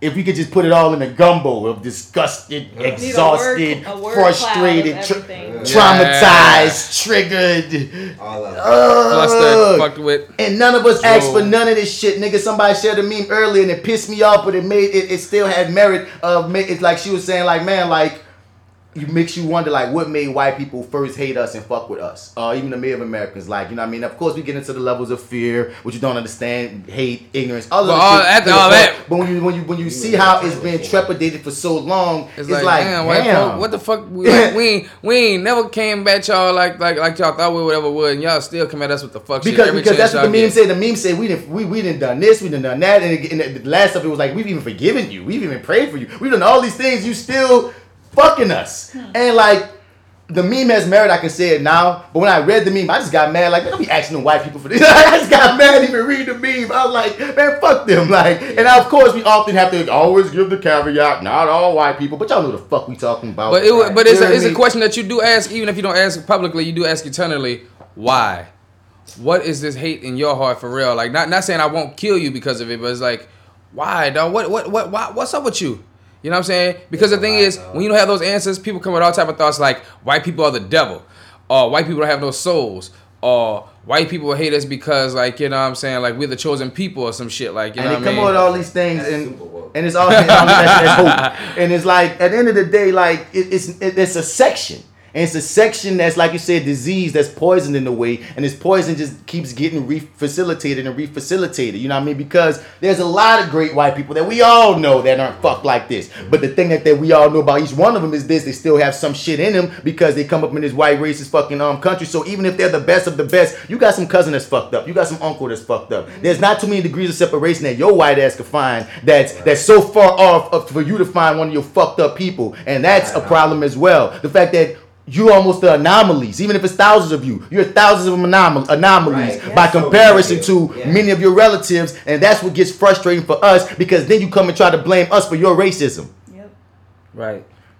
I Heart Erica. This is I want to just put out this quote. She posted something that Elle Jones had put on her, I believe it was her Twitter, but she said, "If Black people epigenetically inherit trauma from slavery." From our ancestors, what do the descendants of overseers and slave owners inherit? So basically she's saying, you know, Black people, we have racial trauma that is passed down our entire life. Like, you know, generations have generations. So we have that trauma. What are our white counterparts inheriting? Racial superiority? Entitlement, for sure. That is a bar among bars. Yeah. Which with you know? Mm-hmm. You know what I'm saying? Yeah, no, when you think about it, that's exactly what y'all were saying. Like, they have a little bit of that in them, whether they want to realize it or not. Because we all got unconscious shit that's been stuck with us, whether it's through conditioning, whether it's through the DNA aspect of, like, you know what I mean, within the power dynamics that we don't even always notice. And when you bring that into it, of like those same power dynamics is still in some of y'all unconsciouses, which is why y'all be uncomfortable in ways that y'all can't even understand sometimes regarding certain things regarding blackness. And that's what I wanted to say in response to when Joe said, you know, when people ask, you know, why do they hate us? I think some of what we're talking about now is very much a part of that. And I think it's that maybe they don't necessarily hate us, but they hate us because in order to accept us, they have to give up some of that fucking power. It's give up the power as well as look in the mirror. Yeah. Yep. And they hate that. So they lash out at us because we're the most vocal about it. Uh-huh. You know? That those two, bro. Because imagine not only having to succeed power, but actually have to admit, damn, we was really fucked up. Yeah. You know what I mean? Then we just finished talking about that, like, motherfuckers, like, it is hard for people to take their fucking L's. To admit any wrong. This is a super L. This is a human history L. You know? And a lot of them feel like they've already paid for it, or like that we just want. They got all these things they tell themselves. But when you go from the perspective of, but y'all got some, like, y'all not even educated on the unconscious shit that y'all have within you. There's still a lot of you that think privilege is a myth. And that's just the beginning of all the problems of racism. Some of y'all don't even understand what systemic racism even is. Right. You know what I mean? There's so many things that y'all won't even admit is real before we can even crack the real shit to get y'all cured. That'd be frustrating for me. It's like y'all won't even fucking look at the elephants that be in a fucking room. Y'all just I don't know what about. I'm sorry. I'll also say that I put this on my Facebook the other day. It may have been yesterday actually, but I said there's white allies out here that are still unwilling to give up their white privilege when that time comes, because that all means like reparations. Are they willing to get rid of like, let's say they're in a cushion job right now, and this is the time we got persons of color that are qualified for this job, and this is their chance to give up their job and let someone else of color or BIPOC, whoever, take their spot. They're not going to want that. They're not going to want to do that. And that's part of it. That's the fact, and that is part of it. You know what I'm saying? And it comes down to like, you know, you can love our culture all you want. It might be like, what's that mean? Was on there? They might like particular ones of us. They might like you. They might like to fuck you, what have you. But when it's really time to sacrifice, what you about? And that's gonna be case by case, I guess. That's like the dude. Like, I feel like we're having the exact same conversations over and over again. Because the same shit keep happening over and over again in the different clothes, but it be the same motherfucker under them. Yeah. Like just in particular, just that notion of you know, you can know the game, but you know, do you have the application though? Mm-hmm. You know, and like J Mix said, you know, like there's like a lot of white allies that, you know, talk that talk, but when it comes time to, you know, actually, you know, put some shit down, like for real, once time they fold, you know, application is hard.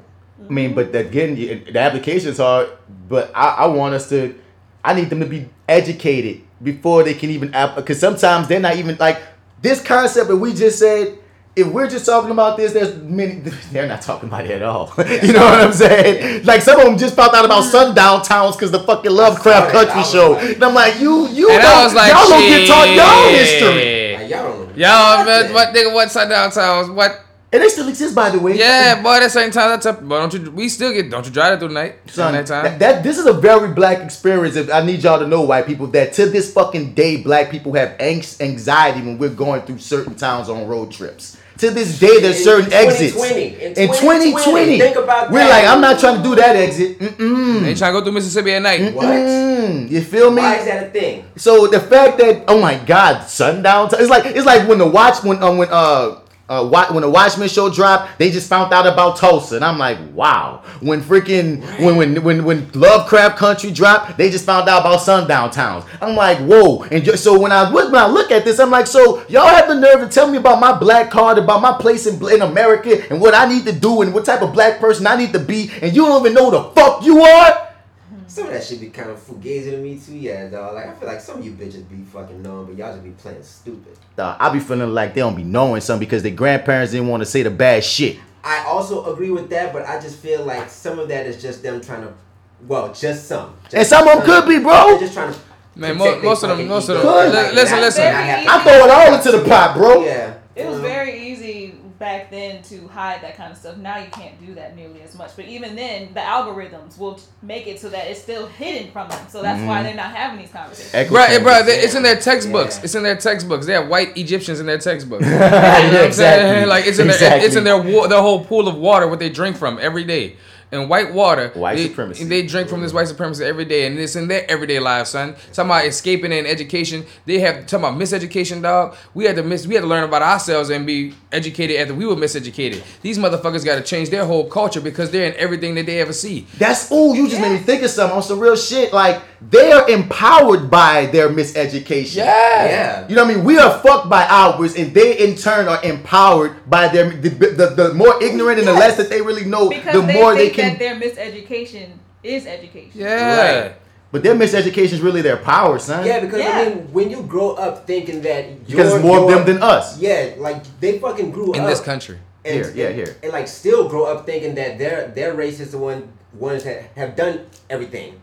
They've found everything. They've discovered everything. They've been everywhere, done all the fucking. All the superheroes. All the superheroes look like them. Right. Even in the maps, your country, the most countries that are white look bigger than the other countries that have people of color. Oh yeah, Africa has been drawn small on purpose. Ain't that some shit? The Netherlands be looking bigger than Africa. Netherlands. Y'all purposely drew Africa smaller just to fucking keep white supremacy going. What you saying, my nigga? Europe and America got to look good. Dude, even the fucking map, like, modern era, they used to have the fucking center of the map based from Europe. Damn, didn't know that was in the center. Let's go. Yeah, like they used to base everything out of fucking Europe, and so Africa was very fucking small. And really, there's this fucking thing where the map, as we know it, is really flipped upside fucking down on some shit. Yep. Like all of that, like goes into how they've been able to like self validate themselves for fucking centuries.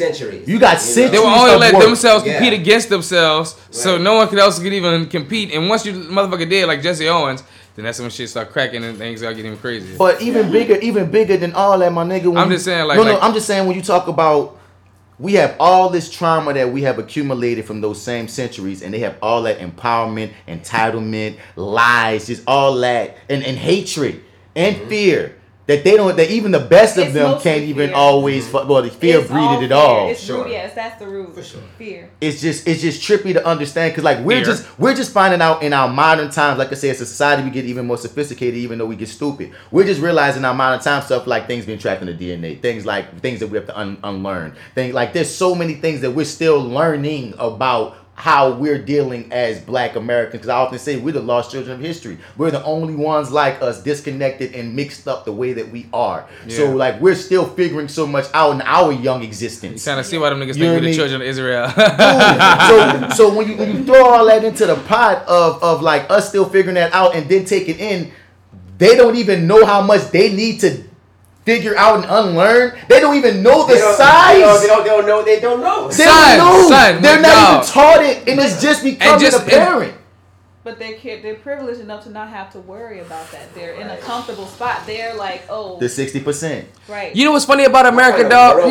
You know what's funny about America? White folks make this country weak.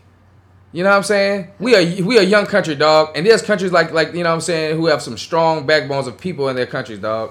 You know what I'm saying? Even with the poorest, because Black folks in every country is getting treated fucked up. Sure are. Wait, hold on. Let me clean you up just this one part. I won't say specifically that white folks make this country weak, but white people are the reason why we aren't what we could and should be. Amen. Yeah. How about that? Yeah. Amen. And that's why we weak.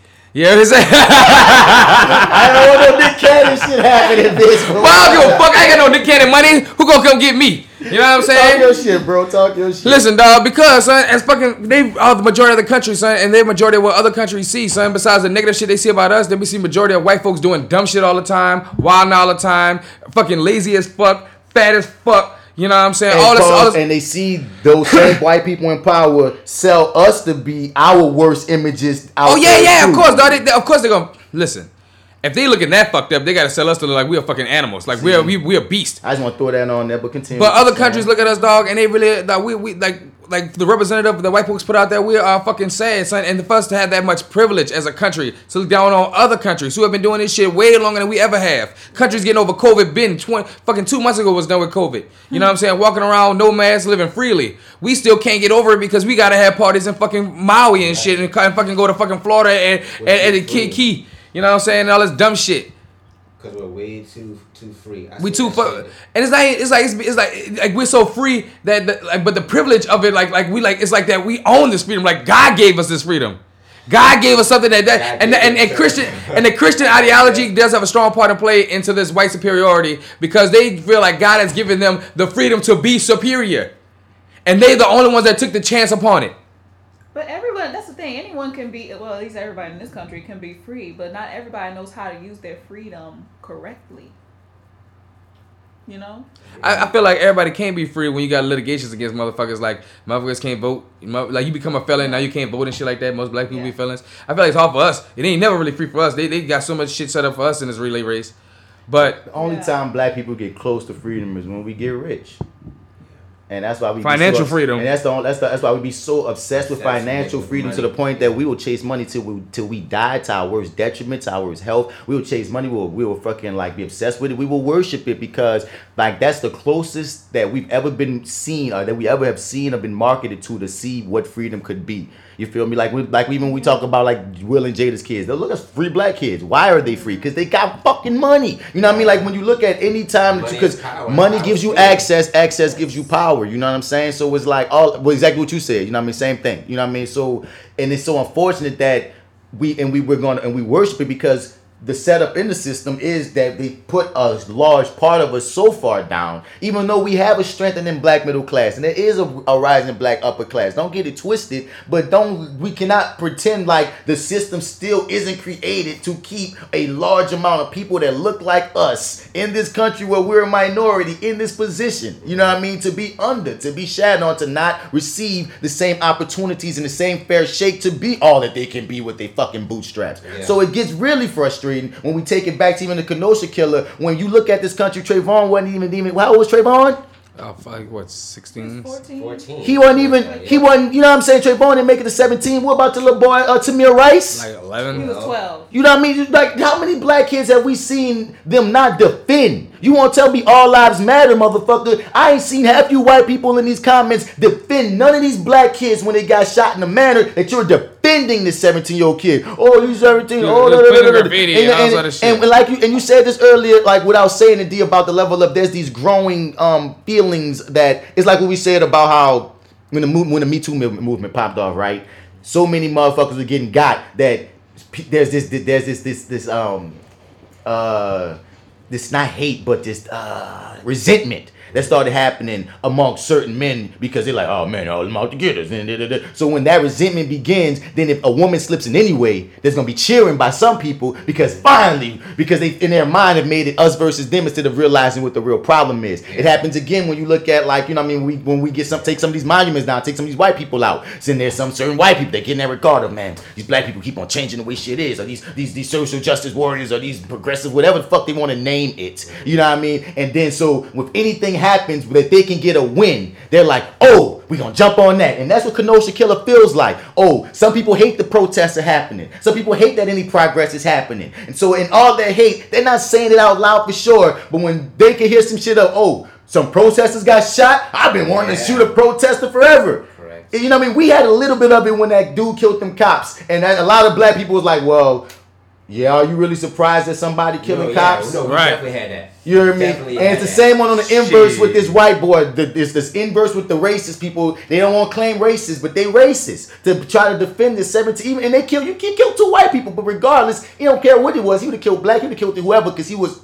armed with a gun and on one. You know, dog, white folks really hate to look at their own crime because the thing is, like, I just want to say the hypocrisy just fucks with me. What you saying, son? Like with this white on white crime, you dig? Like, white folks really hate to look at their own stuff in the mirror of the white on white crime that they create. Because if they did, they'll see like, damn, we all a bunch of fucked up people. That have been, at least all the American wars have been white on white crimes. Because I work for one of. The thing is, they glorify war. They glorify the war. I mean, World War II Museum. I walk through there. There's so many stories of all the different, World War II veterans everywhere that people can be reading or whatnot, but no, people are so fixated by the guns that are displayed there. They're over there looking, and they're looking at like the equipment. I'm like, this is dumb. And they're mostly white. They're white people, first off. Not black people. There's not many black people that go through that anyway. Because we got fucked. But we got fucked by both wars. If you think about it in the grand scheme of things, like there is a fascination, I need a better word for that. A fetishism. Yeah. War, guns, and just like having some sort of war situation. Like anytime that we're the cowboy country. Yes. We love being the cowboys. Yeah, but like even you think about, I don't know why Game of Thrones comes to my head, but like there was a lot of war and like fighting in that. I mean, I love Game of Thrones, but like there's still like there's this essence of conquer. Yeah, like some sort of battle. The battles are like that's where they get excited, and that's where. I don't know how to really describe it. It's something that I can't necessarily empathize with, but I see it happen all the time. Yeah, I'm not gonna lie. When I see white folks when they talk about war, they love that shit. Their eyes light up. Yeah, it's like it's a joy. It's like, you remember this battle? 1,400 men died here this day. And they know it to the number. Right here, you got shot with the mullet right in the chest. Died 2.6 seconds afterwards. I think it comes with specifically white America's obsession with patriotism and Americana. Mm-hmm. You feel the me? propaganda of it all. And like they get off to being the hero, and because the thing is, everybody that's doing the war feel like they're the good guy, so they get off to being the one that we went to battle and we won because we're the good guys, we're greater, and we're like this and that. And at the end of and like you said, the propaganda through the movies and stuff too, and they don't understand that that's craziness. And us as black people, we don't identify as much because most of our history was almost being forced into these wars. Like we wasn't the ones in power wanting these wars to pop off. We had to go. We only got every war we ever got in, dog. We only got in that bitch in hopes that we would come home and they would treat us with some fucking honor and respect. Hopes. And it you never know happened. It never happened in that one fucking war, dog. So we will not have those same and we was connections. the best in every war. World War I, we got like most of our platoon came back home with the Tuskegee Airmen. World War II, we was the best with those motherfuckers, dog, especially in the water with World War II. With the Vietnam War, most of black folks came back home uninjured. You know what I'm saying? That was also because they weren't the ones, like, here's the thing, especially I know World War II, only because World War II Museum. They didn't let them in, like, they didn't put them in those positions where they could get killed nearly as much as their white counterparts. They wanted the white folks to get the glory, the honor, of being, for whatever reason. But like, but when they put them niggas in though, them brothers shine. Yeah, they shine like the a motherfucker. ones that did. It was very few though. You're right. It was very few. So I want to shift gears a bit. Like, are you gonna talk about this? Probably some in the sports section about how the NBA, like the different boycotts has been happening regarding because of Jacob Blake and whatnot. And there's one person brought up something. She was talking about Hollywood should boycott in the same manner, and I just want to speak to this because I see where she's coming from, but I feel for black people that's not smart.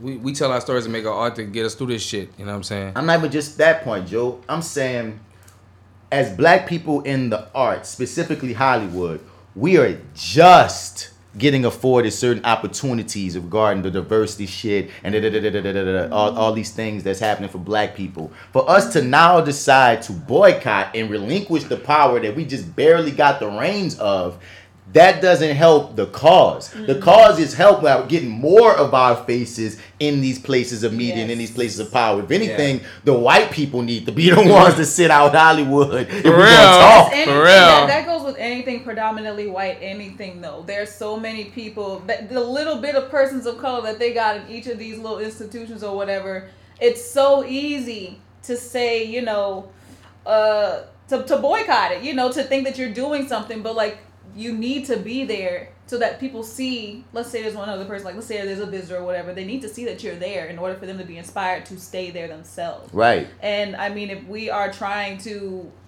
reverse the system or, change the system, dismantle, whatever, like you have to remember that. And it's hard, but you got to think about it. If you're going, like if you decide to keep pushing forward, what are they going to do? How is that predominantly white institution going to make it seem that you're doing anything wrong? Like they can't sue you over you wanting to have more rights for yourself. You think about it, But you still need some of them to catch that fire in the fodder. Right. You know what I'm saying? Because we can't just keep on burning ourselves. No, some of you motherfuckers, you call yourselves allies. Well, ally. But I also think with the Hollywood thing, son, like. Yeah, it's definitely not the best course of action for them to boycott because Hollywood and just movies and the media, like that's a very powerful tool to move people in the first place. Exactly. If you take that weapon away, basically it's like, damn it, you fight with your arm behind your fucking back. Representation matters. Yeah, that shit really. I'm just getting it for real. I'm what you say, Armando. We are small numbers in this Hollywood game, but in this Negro Basketball Association. Right, and that's what I'm saying. And that's what I say. That's a big difference. Right. It's buku niggas in NBA, bro. They have all the power. Right, so that's why when they boycott, it's like, they go to NBA. Yeah. You know what I'm saying? Black folks boycott Hollywood. It's like, that's why. I guess won't be no more BET. Right. No. All we gonna have is fucking BET. All right. You know what I'm saying? Replay Baby Boy.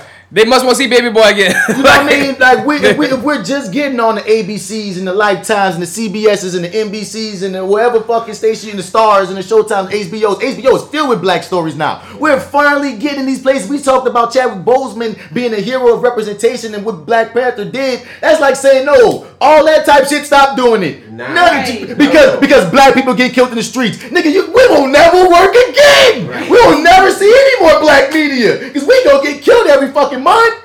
Yep. That's why it's our job to burn ourselves in the arena. Black folks decided that we're not gonna make 2 of their movies this year. 100 movies about to make this year. The 2 that we were gonna make them black, they said don't want them. Come on, man. So we're gonna replace them with maybe a Hispanic movie. And did y'all hear about this goofy lady who said that the cops are smart to target her adopted black son? So is it adopted or is mixed? I don't know because he said the boy was mixed. They say he adopted. I don't know. I don't know what any of that shit. It don't even matter. You have a black son and your ass sitting up here saying it's cool for the cops to target your son. You have to fucking relinquish custody of that fucking child immediately. You're saying, hey, check my son. He's a threat. In the fucking current climate of all that type of shit too, you gonna say that on a public fucking stage? Lady, fuck you. Yeah, she gotta up that child. This lady said, "I recognize that I'm going to have to have a different conversation with Jude than I do with my brown-haired, little Irish, very, very pale-skinned white sons as they grow up. Right now, that was a very specific description. Fuck. Right now, Jude is an adorable, perpetually tan-looking little brown boy. But one day he's going to grow up and he's going to be a tall, probably sort of large, intimidating-looking, maybe brown man. God. Oh my gosh! And my other boys are probably going to look like nerdy little white guys. Oh my God, lady! Statistically, I look at our prison population and I see that there is a disproportionately high number of African American males in our prison population for crimes, particularly for violent crimes. Niggas a beast. So statistically, when a police officer sees a brown man like my Jude walking down the road, as opposed to my white nerdy kids, my white nerdy men walking down the road, because of the statistics that he knows in his head, that these police officers know in their head, they're going to know that statistically, my brown son is more likely to commit a violent offense over my white sons. I know you are. So the fact that in his head he would be more careful around my brown son than my white son, that doesn't actually make me angry. It makes that police officer smart because of statistics. But white people love statistics. Huh? They do, boy. They love receipts. They love anything with numbers. Yeah, they love receipts. She just said she's. But it's the receipts that they love, because the other receipts behind why black folks are in prison is a whole bunch of shit they didn't want to take account for. She clearly did not watch 13. Fuck. She ain't watching First 48. She ain't watching none of that shit. She ain't even watching 60 Days in Jail. All right? Like, she ain't got no real understanding of what is it. Most people that say shit like that don't understand anything about jail, anything about life in that kind of realm. If stats can be manipulated easily, but it's not even just the stats being manipulated. It's not even just what you're saying about the context of the stats and everything that goes into everything. That all that shit true, too. It's what you first said from jump of she need to relinquish her mothership. Yeah. Because my nigga. What kind of mother would even put their child in that kind of shit like you that? You just said I'm a shit ass mama because you basically said most likely my kid is going to be violent. Why are they going to be violent? What kind of motherhood? What kind of mother are you? You're also saying because he's black, he's going to most likely be violent. And you are already racist. Like, there's so much wrong with what you said. He's probably going to grow up to be a big black man. He the stereotype of the big black man. Right. And then my kid's going to most likely be little nerdy little white weaklings. Right. And that's why they're going to be safer for you to have to deal with cops. But my big black son, oh yeah, because statistics show that I want to. And I don't know when or where or why, but my parenting won't even matter anymore. And something that's in him that's black is gonna make him want to commit a crime. And like she should not. Someone should take that fucking kid away. Right now. And dude, like I'm always preach, dog. If it's one, it's a fucking million, son. Yep. It ain't just her. It's a lot of them. Dog, I'm pretty sure there was a lot of hand claps at that forum she spoke at. Normal, like that's their fucking normal way of thinking, son. I was like, yep. Like Brian Urlacher. And we'll it's get to that not in a second. racist to them. It's not even racist. It's just a matter. It's the way of life. Their definition of racism or racist is different than our definition. Mm-hmm. It's just the way. I can't even I don't got nothing more to say on that one. Like there really isn't much to say. We know, at least we know how dumb it sounds. I mean, and that she has a lot of self-reflection that she needs to have if she's gonna keep that child, her tan. CPS. But my CPS. Please, because my frustrating J-Mix is the fact that only motherfuckers like us understand it, but the motherfuckers that need to understand it don't. And that little black kid is being raised. And I'm scared for him. I'm so afraid for that kid. And it's like you said, there's gonna be a bunch of there's a bunch of kids like that right now being raised by clueless white people that don't realize the damage that they're doing to them because they're so fucking clueless and inequipped on anything black. It's like I've never felt this way before about white people adopting black kids, but that shit scares me now. Son, you saw the white folks kidnap the other black kid, and then with the story we talked about in our last podcast. But with this shit, dog, of course, son. And not just any white people, like rich, affluent, right-wing white people adopting black babies scares me now. Yeah, all white people that adopt black children scare me. Like, I feel like y'all need to be briefed extremely. Why you don't adopt no white children? Why you don't want to adopt? Why you want to adopt black children? You need to be briefed. You need to be briefed. I'm not gonna hate on you, especially in America. I'm not gonna hate on you for being white and then deciding that you want to adopt a black kid. I will hate on you if your intentions aren't pure about it. Pure. That's why you gotta be briefed. And also, and even if your intentions are pure in your mind, I need to get an interview with you to see what you think is a matter of fact. Yeah, that's what I'm saying. Like I gotta ask you some questions. But that's the thing. I want. What kind of toys will the child play with? I need black people to be interviewing these white people. Yep. I don't need the white CPS people in their town to be the ones to give them their interviews and to be able to discern if they are fit to take care of black children. Because that right there in an instance made me and all of us go like, you should not be taking care of black kids, especially a little boy. Right. Real talk. I don't think you should be fit for no mother to take care of children. But especially black children. Because whatever you're brainwashing in your little white kids is really gonna fuck us up too. So yeah, you're just a bad. If he gets angry, call the police on your brother. Nigga, okay? If he gets angry, call the police. Last up, man, we're gonna end this at. You know what? Yeah, can we? We're gonna end this at Too Fair today on this one. It's just people the hypocrisies, bro. Because like it frustrates me at times that how it's like the term hotep is like a term feminist. The term woke has gotten so far away from what it originally was supposed to be. But the true definition of that, where its roots was, no, get educated, peep this shit out, get out of the programming. You know what I mean? Like, there's all these conditions, all this shit that they try to tell you is the right way, but no, peep what the machinations and the puppet strings are. And us as black kids, a lot of times are educated by whether our grandparents, our mom, our daddy of this event. This time, if there are any white people out there listening, I need y'all to take that in. Because I feel like we get all this about, oh man, the white man this and the system that and this and that, and they just get to lolly along in their privilege and not take in. You know what, white people? You were fucked up and conditioned wrongly. A lot of things that you think is matter of fact and normal, nigga, it should not be normal. It's not fucking normal. You're like, you need to step out of that bounds. And I don't think that is told to a lot of you motherfuckers enough. Yeah. I don't think it's said enough at all. Because again, that whole idea that the pain and trauma is passed through the DNA, well, in a way, no human being should be raised to hate. So you guys were traumatized too in the manner of being raised to hate us. So that's a trauma you motherfuckers need to work on. I don't think enough of you are even aware of it being existing. So I'm going to just throw that out there to end this bitch. Eat that bitch. Let's get into that. Those are no America. Do what you gotta do to survive in these hard times. You better keep a strap on your lap when it's wartime. I come from the city where the skinny niggas die, but I might be your father, so I gotta stay alive. That's why I spit more fire than the semi-45. Growing up in the jungle turned me to a warrior. Now I spit it better than Biggie, Jigga, and Nas. No disrespect, it's just my competitive drive. Crank the engine, I'm on the road to riches. Baku finish, I'm smoking O's and spinach. Bro, look what you started, I gotta kill it. I just hope you come and pay my bond when I finish. Even the judge told me that my bars are convicted, cause I get these rappers to death row with every sentence. I hope you lame niggas stop frontin' for these bitches, cause you ain't really ballin', lil' daddy, you penny pinching. And I ain't saying I got a little homie, but I be grinding. Yeah, it's gonna take some patience, I know it's all in the timing. My mama gave bird in the sky, her sun shining. I'm a Kimberlite pipe. I want to talk about Master P for a little while. Man, listen, let me tell you something, son. I ain't about to speak on Master P too much, because you hear me, because that's Master P. And I don't know who out there, he got to listen to this podcast, you hear me? All I know is that I roll with the No Limit Tank.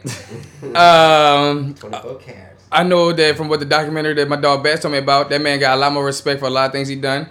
And whatever's going on with him and his family is between him and his family. Now, I think that Monica, you hear me?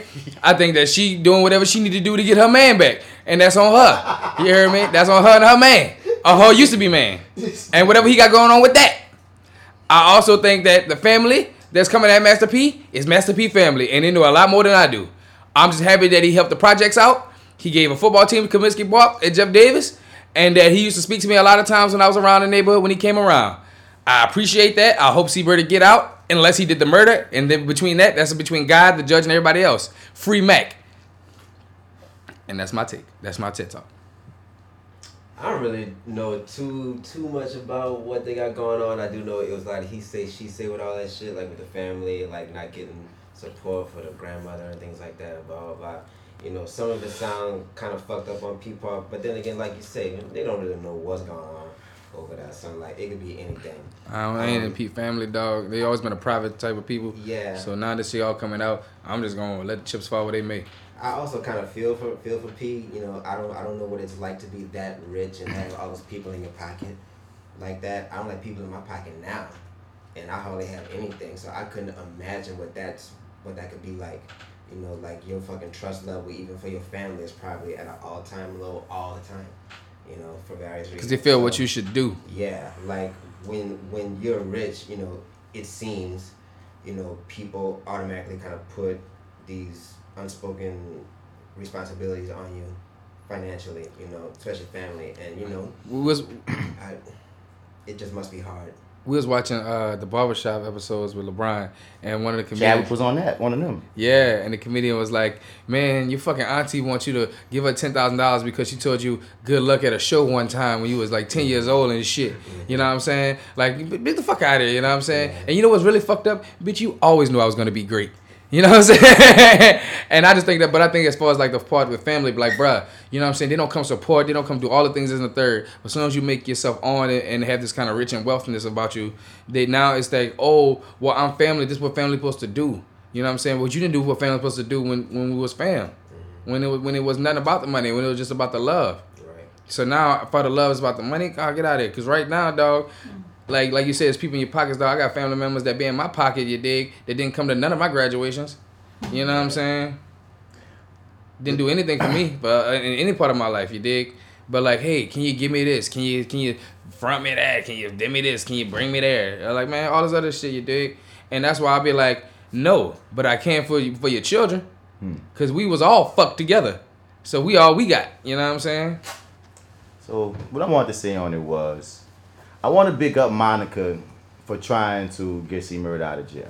I believe that it was, you know, the BT had this really good documentary that Joe brought up about No Limit, and the whole thing about Master P's grind. You feel me? And in watching that documentary, man, you can't help but get inspired. You know what I'm saying, man? You watch this dude get it from the dirt. That's a hustler. Ups and the downs. Ice cream man. You feel me? And it also got into the things with C-Murder.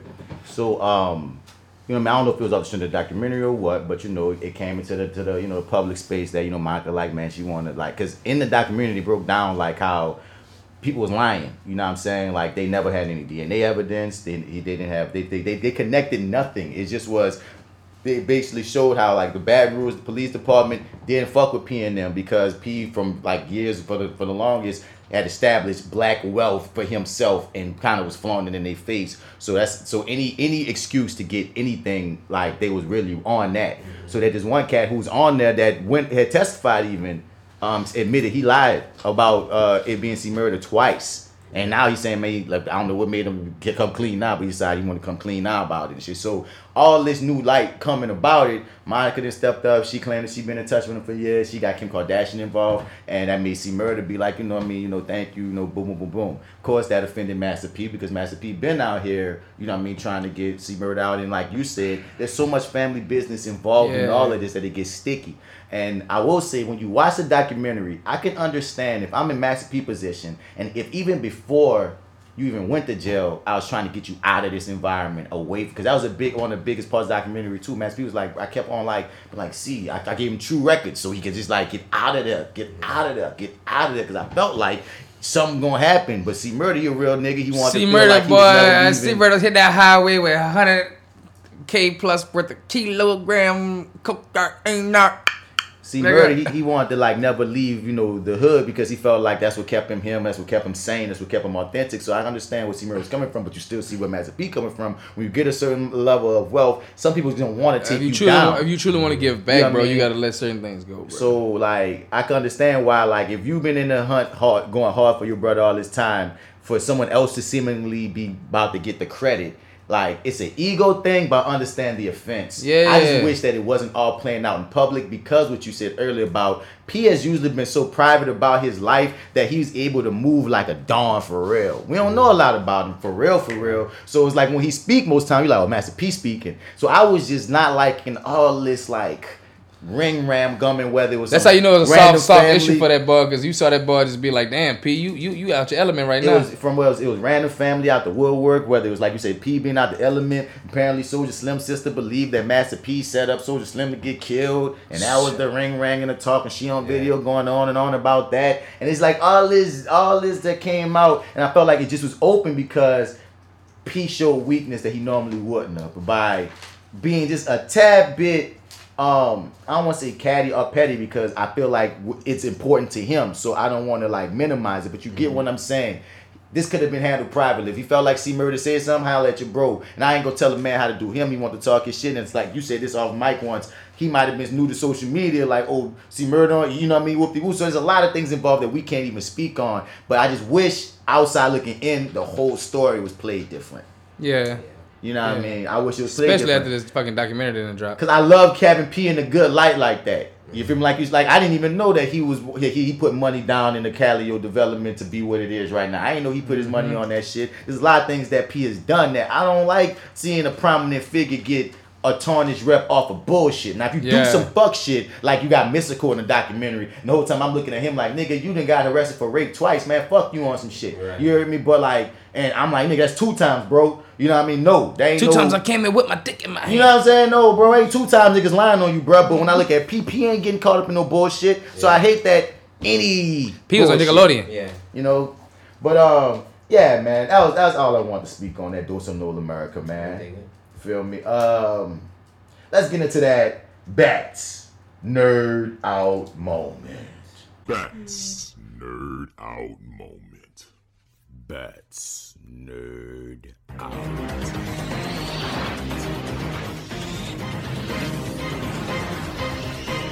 Bats Nerd Out moment. Bats Nerd Out moment. Bats Nerd Out moment. Bats Nerd Out.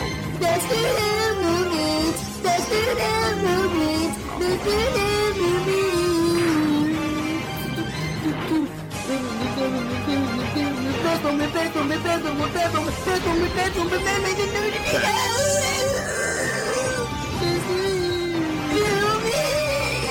Did y'all hear there's a live action Powerpuff Girls? I don't know how I feel about that. Wait, what? They're doing a live action Powerpuff Girls. I think that's dope, but then I just gotta see it. It's a thing. I have to see it.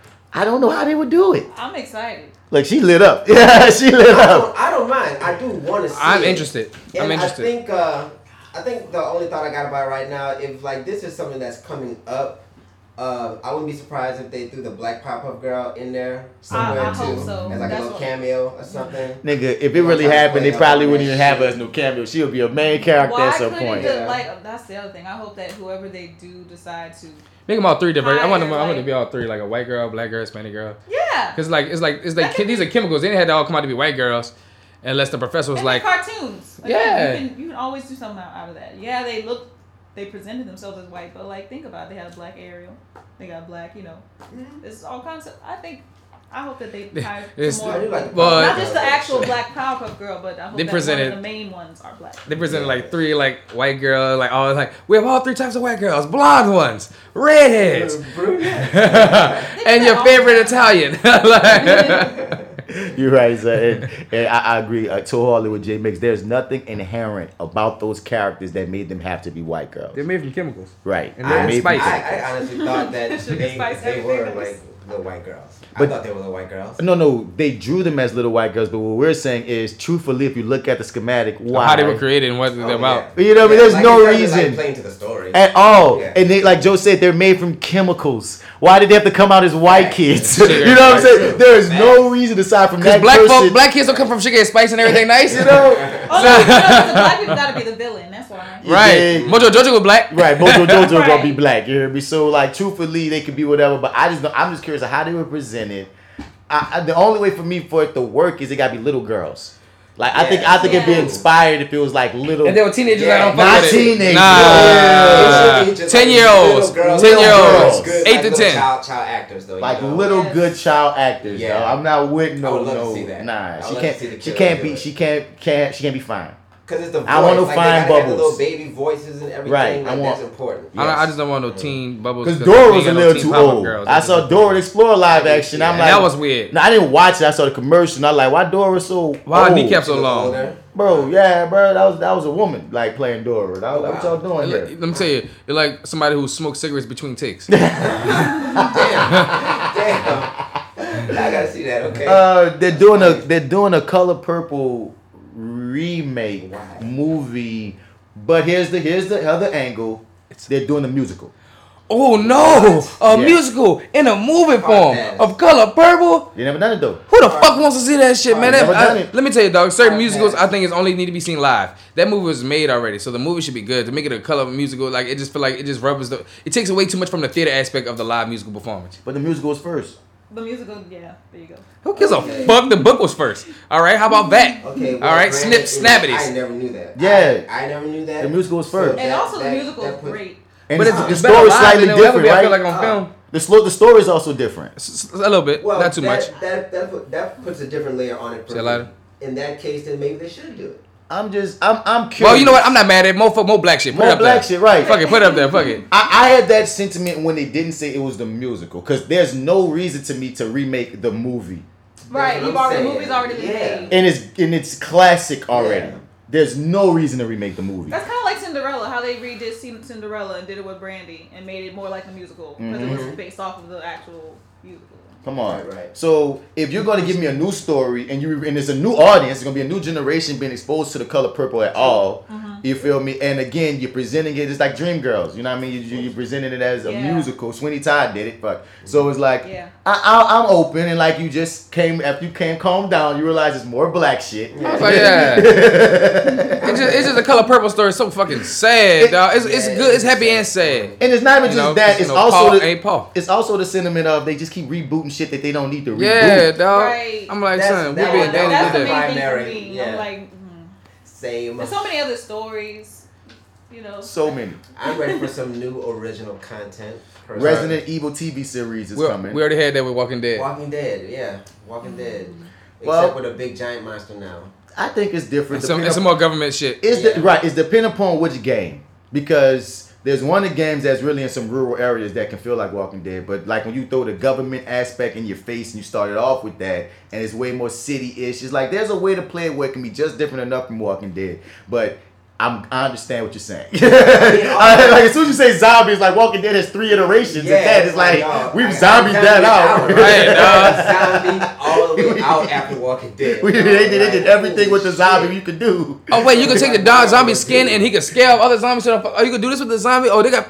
And not only that, when Walking Dead was at its most popular, then all these other zombie movies that were also every fucking where at the same time. World War Z. Yeah, so when you say you're zombied out, I'm zombied out. I totally understand, but It's I'm like still being vampired out during like that vampire. True Blood era. It was like vampires was everywhere. Vampire Diaries, Underworld, Twilight. Twilight, all of it was around the same time. It was like I would still say Interview with the Vampire is the greatest vampire movie. I agree. I haven't watched it yet. Yes. That came out like 94, 95? 94. Yeah. They're remaking that too, by the way. Oh. With who? With who? It's just in the right stage. It's just in the right stage. Who? I don't know. They don't have no Who are casting. they casting? Who knows They have yet? to cast Brad and Tom. No, bitch. 20 years later. I mean, you know what? If they were to do that, they should do black vampires. They should have been doing black vampires though. But that's what black folks can't be vampires. I've been saying for years that it makes no sense for them not to have an ongoing New Orleans-based vampire type monster show with black people, because it's like there's so much heritage here that you can play off when we talk about anything horror-esque, and they flirt with it. They flirted with it with American Horror Story. They flirt with it, but I'm saying no. Make a series here. The lead's all black and ride that shit, rock that shit. It'd be cool. I would love to do a vampire like that's something that you just made me think about, because I remember one time you asked me like what would my favorite characters to play be. I would love to play like a dope vampire story. Like, that would be super fun. Pause. They're shooting 2 in New Orleans right now. They're shooting 2. One's a movie, one's a series. I don't think the series is black though. The movie is mixed. We'll see how it comes. I forget. Sorry, guys. So we'll see. Probably a second. I have to take it. And y'all guys see the Batman trailer teaser thing? We did see it. You did see it? Oh, then let's put it on, because I don't mind watching it again. Let's pull up the Batman teaser trailer. Listen, I don't mind ever watching this again.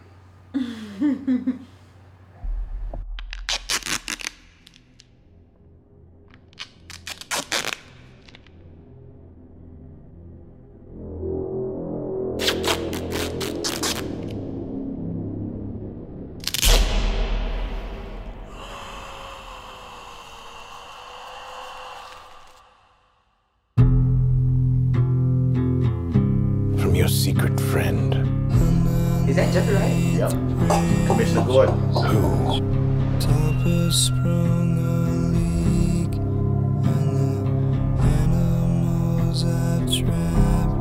Haven't a clue. Let's play a game. Just me and you. Any of this mean anything to you?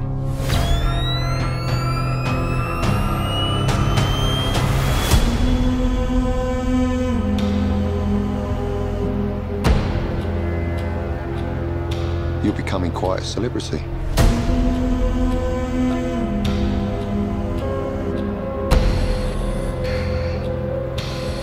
Why is he writing to you?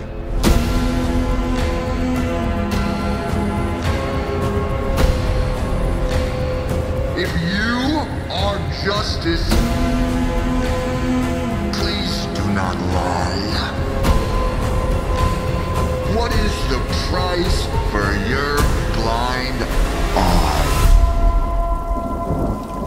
The hell are you supposed to be?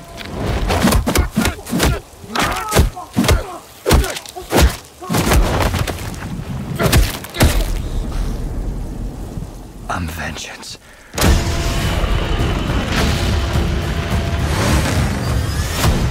Whoa!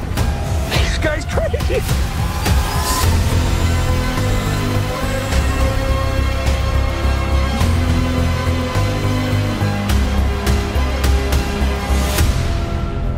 You're part of this too. How am I part of it? You'll see.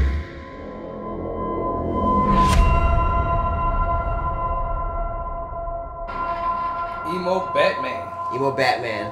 All right, so he lied about working out. He lied, yeah. And no, he lied so much that there's an article out right now with his workout. Yeah, he trolled. It was a purposeful troll. Yeah, that was a troll. You look really good, dude. That shit looks dope. Jeffrey Wright as Commissioner Gordon. That is fucking insane. Mm-hmm. Y'all know how I feel about Jeffrey Wright. His emo Batman looks really cool. I guess it was the Penguin. He looks who? Well, yeah, Colin Farrell was a Penguin, and you didn't even realize you saw him because he has on this fat suit that makes him so unidentifiable. Oh my goodness! Right there. This is Oh Colin wow! Farrell. Wow! Let me see if I can catch a light on it. I thought that face looked familiar. I wouldn't have picked out Colin Farrell to like right off the rip. I don't know why the light ain't falling on him, but it's this fat guy right here. Yeah, that's him. Yeah, but dope. And I'll find a picture of him later. But like, yeah, Colin Farrell's a Penguin. Dog. I like the imagery. Let me hear what y'all saying. Like super good, you know. It looks fun. Like I was kind of what's the fucking word? Skeptical. Skeptical, yes, but I'm sold. It's cool. I'm sold too, only because Robert Pattinson. I've always been a fan. Okay. Okay. All right. Sorry, Twilight. I was one of the people that. Team, I was one of Team Edward. Yeah. During the Twilight series, that I was all in that. Okay. Team Twilight. But also, I enjoyed him as Cedric.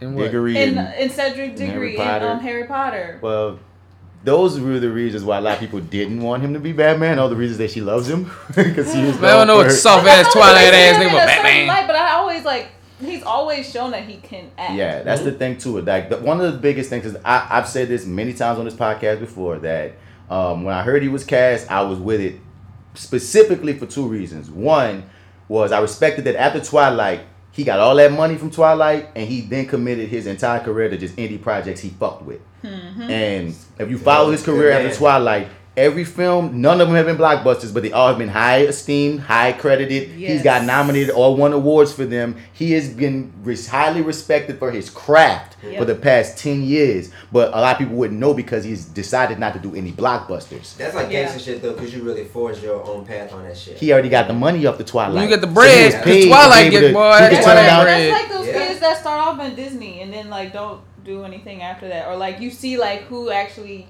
utilizes their Disney stardom to like carve the path that they want. I think Zendaya is like one of those people. She's amazing with that, he just decided to get into bigger budget for Ray, so he's gonna be in Christopher Nolan's Tenet, or whatnot. But for the most part, he's purposely only done the indie route to get his chops on. So I already felt like knowing that about him, I'm like, okay. And then I go into what I keep calling, dog, is I won't call it the Batman curse, but it's happened in every generation. When Michael Keaton was cast as Batman, they went nuts because he was only known as Beetlejuice, and it was like, what the fuck? How he? No. Classic. Heath Ledger, when he was cast as Joker, the fanboys went crazy. I just pretty boy. Classic. Yep. Even Anne Hathaway's Catwoman. It happens Ben Affleck. He was a good Batman. People did not want him, and now they're like, oh, Ben Affleck's my Batman. He was a good Batman. Dude, every time, and it comes down to me going, you gotta trust the director. If there's a choice that doesn't make sense to me, I'm gonna always go with, what director is this? This director is Matt Reeves, who just killed it in the Planet of the Apes films. The last two Planet of the Apes films were amazing, the way he did the story of Caesar. So now look at what he did with those films, and he decided to cast this guy as his Batman. What does he see? He sees something I didn't see. I wasn't in the casting room. Right, I was not in that fucking room. He saw some gangster shit. And they didn't give it to Rob. Rob had to he had to compete with like 5 other motherfuckers because people don't just give franchises to nobody. So we can't put Batman on just anybody's shoulders. So my mind went, nope, I'm trusting it. So everybody's talking that shit. I said, Rob gonna kill it. I've been saying it for months. Rob gonna kill it. Rob gonna kill it. Y'all tripping. Rob gonna kill it. And then this dropped, and this is what I also found out about this. Only 25% of the movie has been shot. This teaser is only gleaned from 25% of the movie. It looks so good. They still shooting. With their cast of Zoe Kravitz as Catwoman, fucking John Turturro as Count Carmine Falcone, Colin Farrell as the Penguin. You know what I mean? You got come on, dog. You guys are about to kill it. Jeffrey Wright. We got Andy Serkis as Alfred. We have to show you something right now. Come on. We have to show you something. It's so good by word of mouth that they gave the director an HBO Max deal to do a Gotham PD series just about the police in Gotham, because he feel like the world he's created, he can make other stories. And Zoe Kravitz might get a Catwoman spinoff series to her goddamn self. That's how fucking good they feel about this script in this movie that's only 25% done. So when everybody hating on fucking Robert Pattinson, I'm like, y'all about to sleep on some shit. And y'all about to suck his dick, don't worry. Suck that man's dick. Y'all about to suck that dick. Y'all about to sleep on some shit. That's all I'm saying. Don't be sleep. Don't sleep. I thought I wasn't going to be able to say I told you so for many more months from now. But this allowed me to be able to say I told you so to a couple of more people this time. You feel me? Yeah. And last up, since we talking about like trailers and people with weird choices that we didn't think would be cast, the newest Wonder Woman trailer dropped. Oh, okay. And we finally get to see Kristen Wiig's Cheetah. And that was the big wonder when Kristen Wiig was cast as Cheetah. It was another one of those things because we know her as a comedian. We don't know her as like Cheetah is like, Wonder Woman's like equal on that fighting shit. Like we don't know her as no badass kick-ass motherfucker. So people was like, how she gonna be the Joker to Wonder Woman? You know what I mean? Motherfucker. Let's see how they rock it.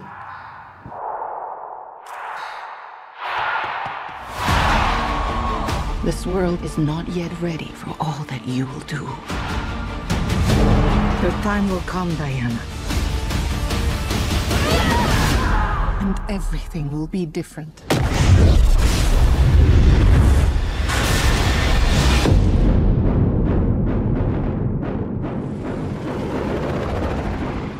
citizens of the world. I'm here to change your life. Anything you want. Anything you dream of, you can have it. You look like you saw a ghost. Diana, look at you. It's like not one day has passed. I don't want to be like anyone. I want to be an apex predator. You've always had everything, while people like me have had nothing. Well, now it's my turn. Get used to it.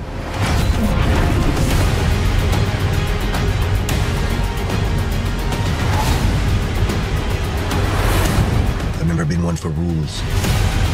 The answer is always more.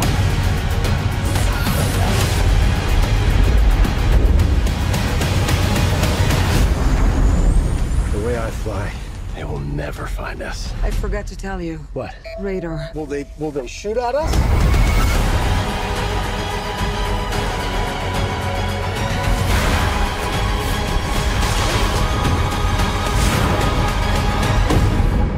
Barbara, what did you do?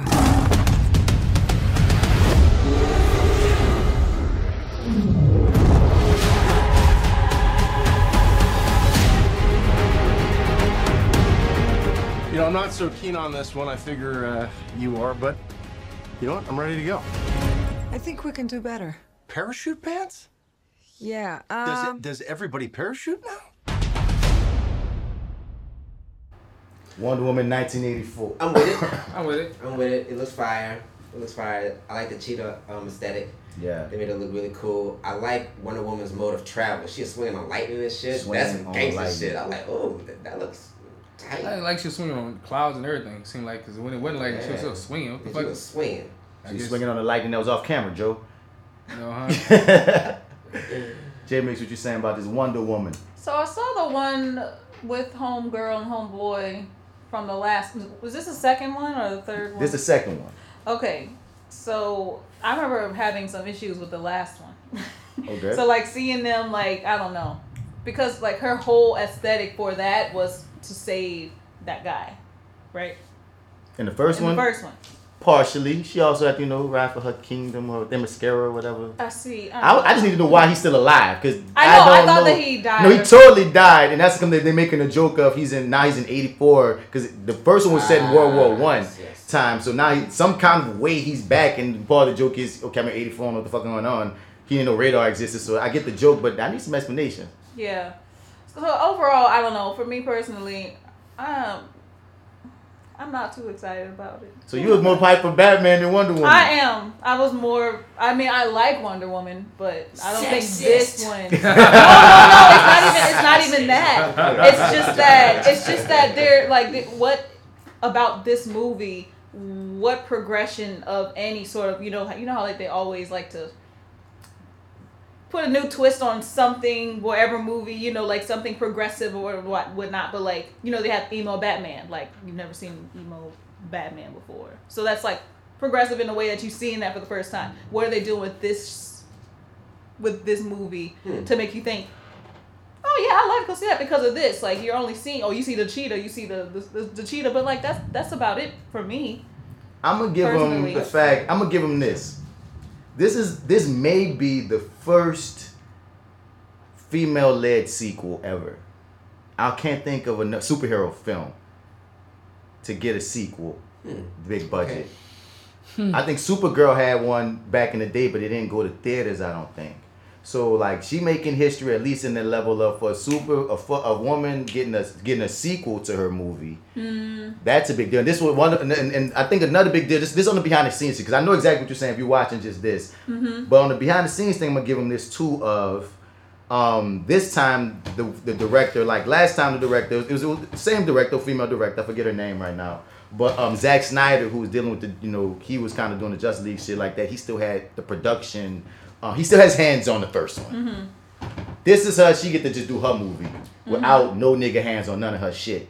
So that's a part of the appeal of, okay, what is your real Wonder Woman movie about to look like without nobody like micromanaging or telling you got to do anything any kind of way? Mm-hmm. So that's interesting on it for me at least. And I guess to answer maybe a piece of your gripe is, man, we got so many nigga superhero movies coming out that just be about whatever the fuck, man. Let this lady have her one too, man. Why not? But I get like, the thing I was surprised by was I never thought that they would go with a CGI cheetah. I just kept on looking at Kristen Wiig and was like, how the fuck? You know what I mean? They still show her. She's still looking badass when she's not in CGI. I was like, all right, Kristen, I see you. You got a little muscle. You got some thighs now. I see you got. You feel me? But, you know, and I got to say this too. I'm a bias to superhero films anyway, so I watch them all. I'm not saying I'm not going to watch it. I'm just saying I may not get anything out of it progressively. You might not, but I hope so. We'll see. I'll hope. I'll throw some hope. Keep hope alive. I'll keep the hope alive, but like she said, but watching this trailer, I need a little bit more. I do remember, however, watching the first movie, and I was like, I was in the gym a lot, so like I had already felt like, oh yeah, I'm gonna be like Wonder Woman by the end, it really inspired me.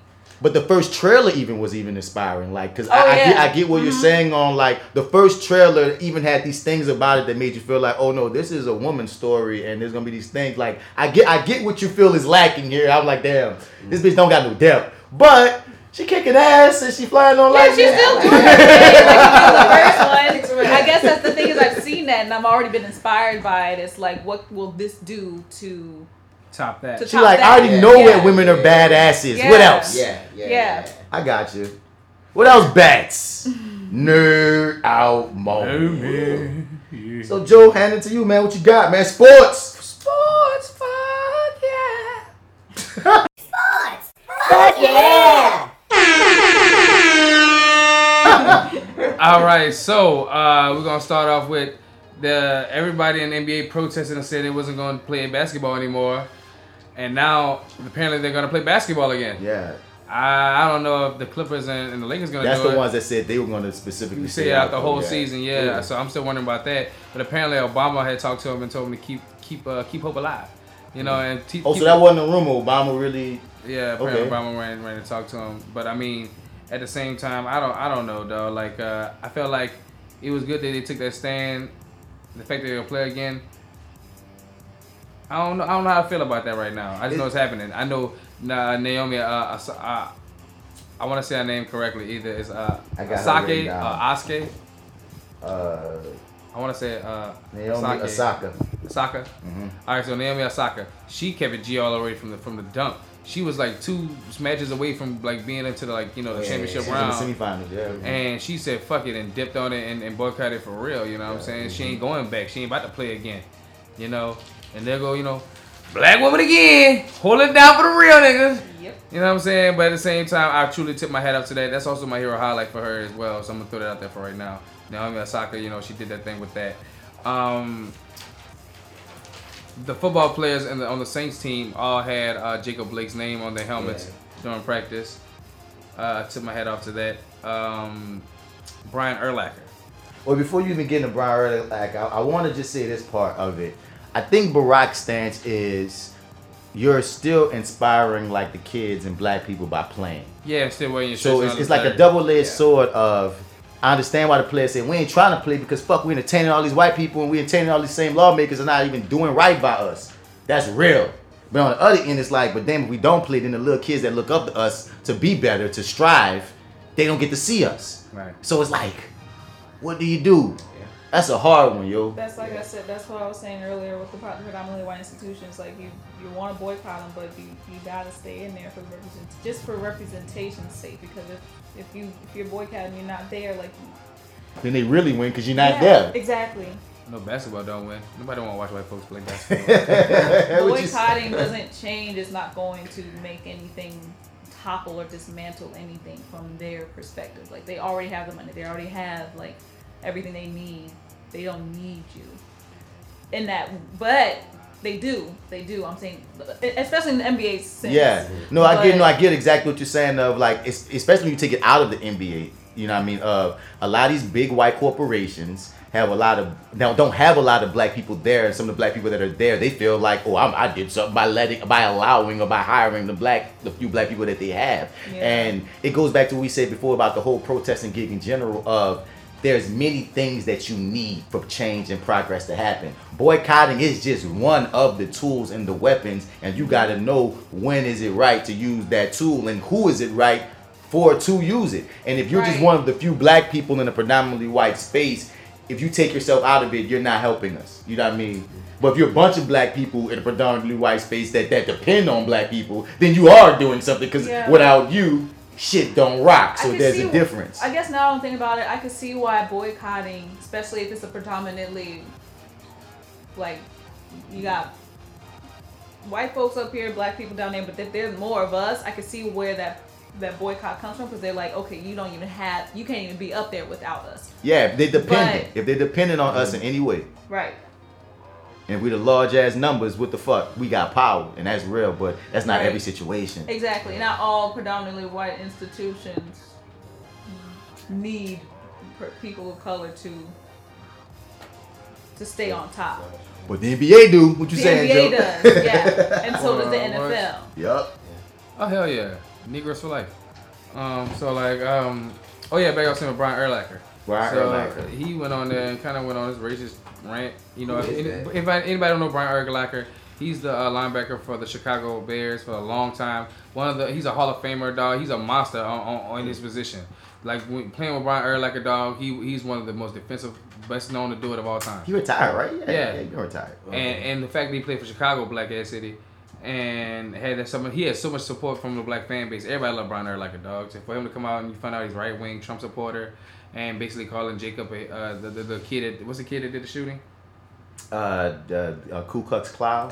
Yeah, Ku Klux Klan. Rittenhouse. Kyle Rittenhouse. They was calling him basically kind of a hero. And then basically saying Jacob, you know, if you look at all the schematics, you know what I'm saying, and then Jacob, he has his record and all this other shit, you know what I'm saying. Like, it was like, damn, Brian Urlacher, you really showing your colors on that, and the whole Chicago football team is kind of like fucked up by it. Yeah, it sucks. So that's that on that. That sucks. I would rather be above board though.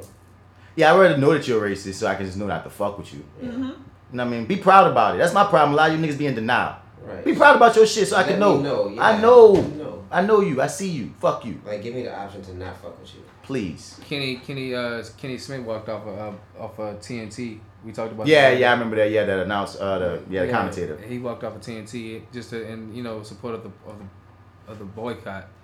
Stephen A. Smith spoke about it, how he was proud of the players for the boycott as well. The thing is, though, like, it's fucked up though that we got to relinquish a little bit of power that we had to work so hard for. You know what I'm saying? For to get equalism from people who have all the power down there. Not even just equality. We got to do that just to get the attention on a problem. Just so motherfuckers. Not even to get the shit even solved. Just for you to even see that there is some shit. You know what I'm saying? They got, like, that's some real shit you just said. We got to relinquish real power for you to look at simple shit. To look at simple shit. Just to look at it. My nigga. That's all you got, my dude? Yeah. Last part I'm gonna just put on that is Roger Goodell with public talking about he wish he listened to Cap. That shit, man. Shut up. Shut up. We should have listened to Cap sooner. Because I lost so much money because of it. Dumbass. Fuck Roger. Fuck, I could have put him on any team if that was the case. Fuck. So we're gonna give a quick little hero highlight just because Joe wanted to shout people out. Hero highlight. First up, of course, hero highlight the Chadwick Boseman. Yes. Rest in peace. Hero highlight to Naomi Osaka. That's her name, Naomi Osaka, because she really gave up her spot to get another trophy to be like, and she said I'm a black woman first. And that's the thing. A lot of people try to make her the mixed person, and some people even try to make her the Asian person. Try to make her and she Asian said, no, fuck that. I'm a black woman. And to even just to say that is real. You know what I mean?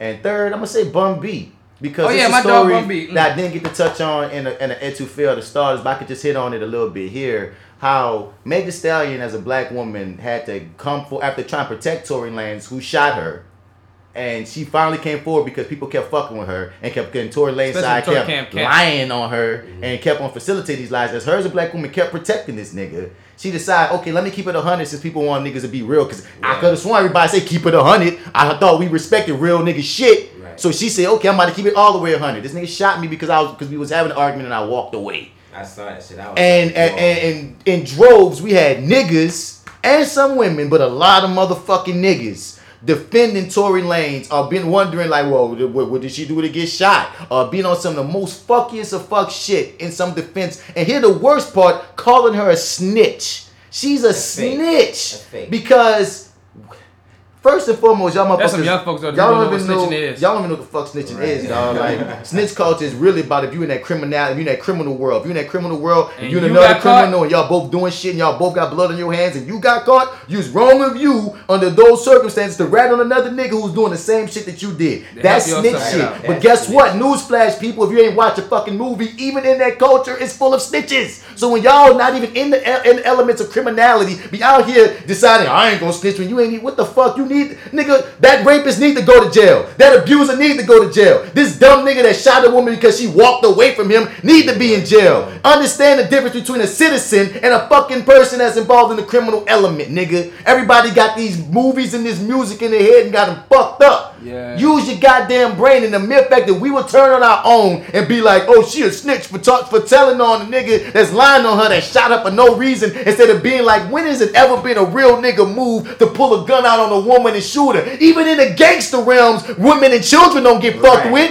If y'all won't be gangsters. Exactly. Even in that world, son, they got a fucking line. So where we at on this episode of we hating black women are we at this point? Because at a point like when we look at, okay, these police are doing this on purpose. Of course not all police, but these police are doing it on purpose. At a point, niggas, I gotta look at, some of y'all don't like black women and y'all trying to hide it behind other bullshit. And this whole Meg situation has shown a lot of you niggas colors, a lot of you niggas skirts to me, man. Yeah, so when I look at Waka Flocka and some other random rappers being like trying to even say anything in support of Tory Lanez, and OG Bun B had to be the one to be like, man, that's some fuck ass shit. Right. Fuck Tory Lanez. It's like, damn, again, the OGs. Because I think we talked about this a lot off mic about like, damn, son. I guess real everybody don't be following the same fucking code. Like we thought code was code. Code was code. Fucking G code does not even exist anymore. Like that is a dying breed of fucking dude, bro. Like these new breeds, there is no code.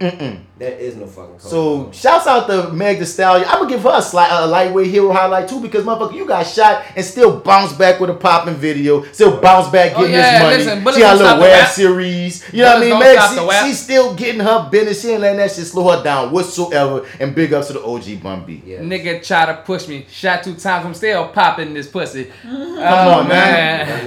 Let's go. And that was this episode of the Fly With Bats podcast. Yeah. Hear me? Hit us up at flywithbats@gmail.com. As we always say, we want you to be part of the conversation. Talk to us. Like, share, subscribe, comment. All that is, any comments you give us, any likes you give us, any stars you give us, helps us bump up our status and get more eyes and ears on us. And it's very greatly appreciated. We see some of our download numbers going up, so tell your people about us. Keep telling your people about us. Follow us on Instagram at The Fly With Bats Show to see the visual component of what we do and how we be looking. And it's a very different show than what you got here on the audio. So I enjoy sending people there that are here and people that's there. Go, vice versa. Go there. So yeah, man, as we getting out here, this that actor guy, Martin Bats Bradford. You can find me at Mr. Bats. Spelling Mr. Out, you're going to find another cat for this episode. I'm outie. It's me, D-Mac, Instagram, French Bread Kid, and at YouDigBrand.com. Peace out. Passe one, your boy Alpha Joe, fresh out of the gumbo, still deep in the room. And if you're out in the streets and you're looking for me, you can find me on IG Alpha Joe, no E, 504, Facebook Joseph Alpha Man Pons, 106. I'm out this bitch, man. And it's J-Mix, selfawaremillennial@gmail.com if you want to give a little holler. But you can also follow me on Instagram at the Self-Aware Millennial. With self-awareness comes self-reflection. If you are ready for that, then my community is for you.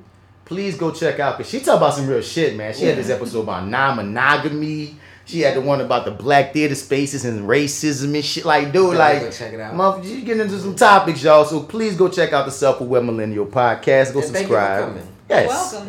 Thank y'all for thanks for coming through, man. We're a little crossover action. You heard me? Yes. As always, thanks for listening, y'all, and catch y'all on the other side.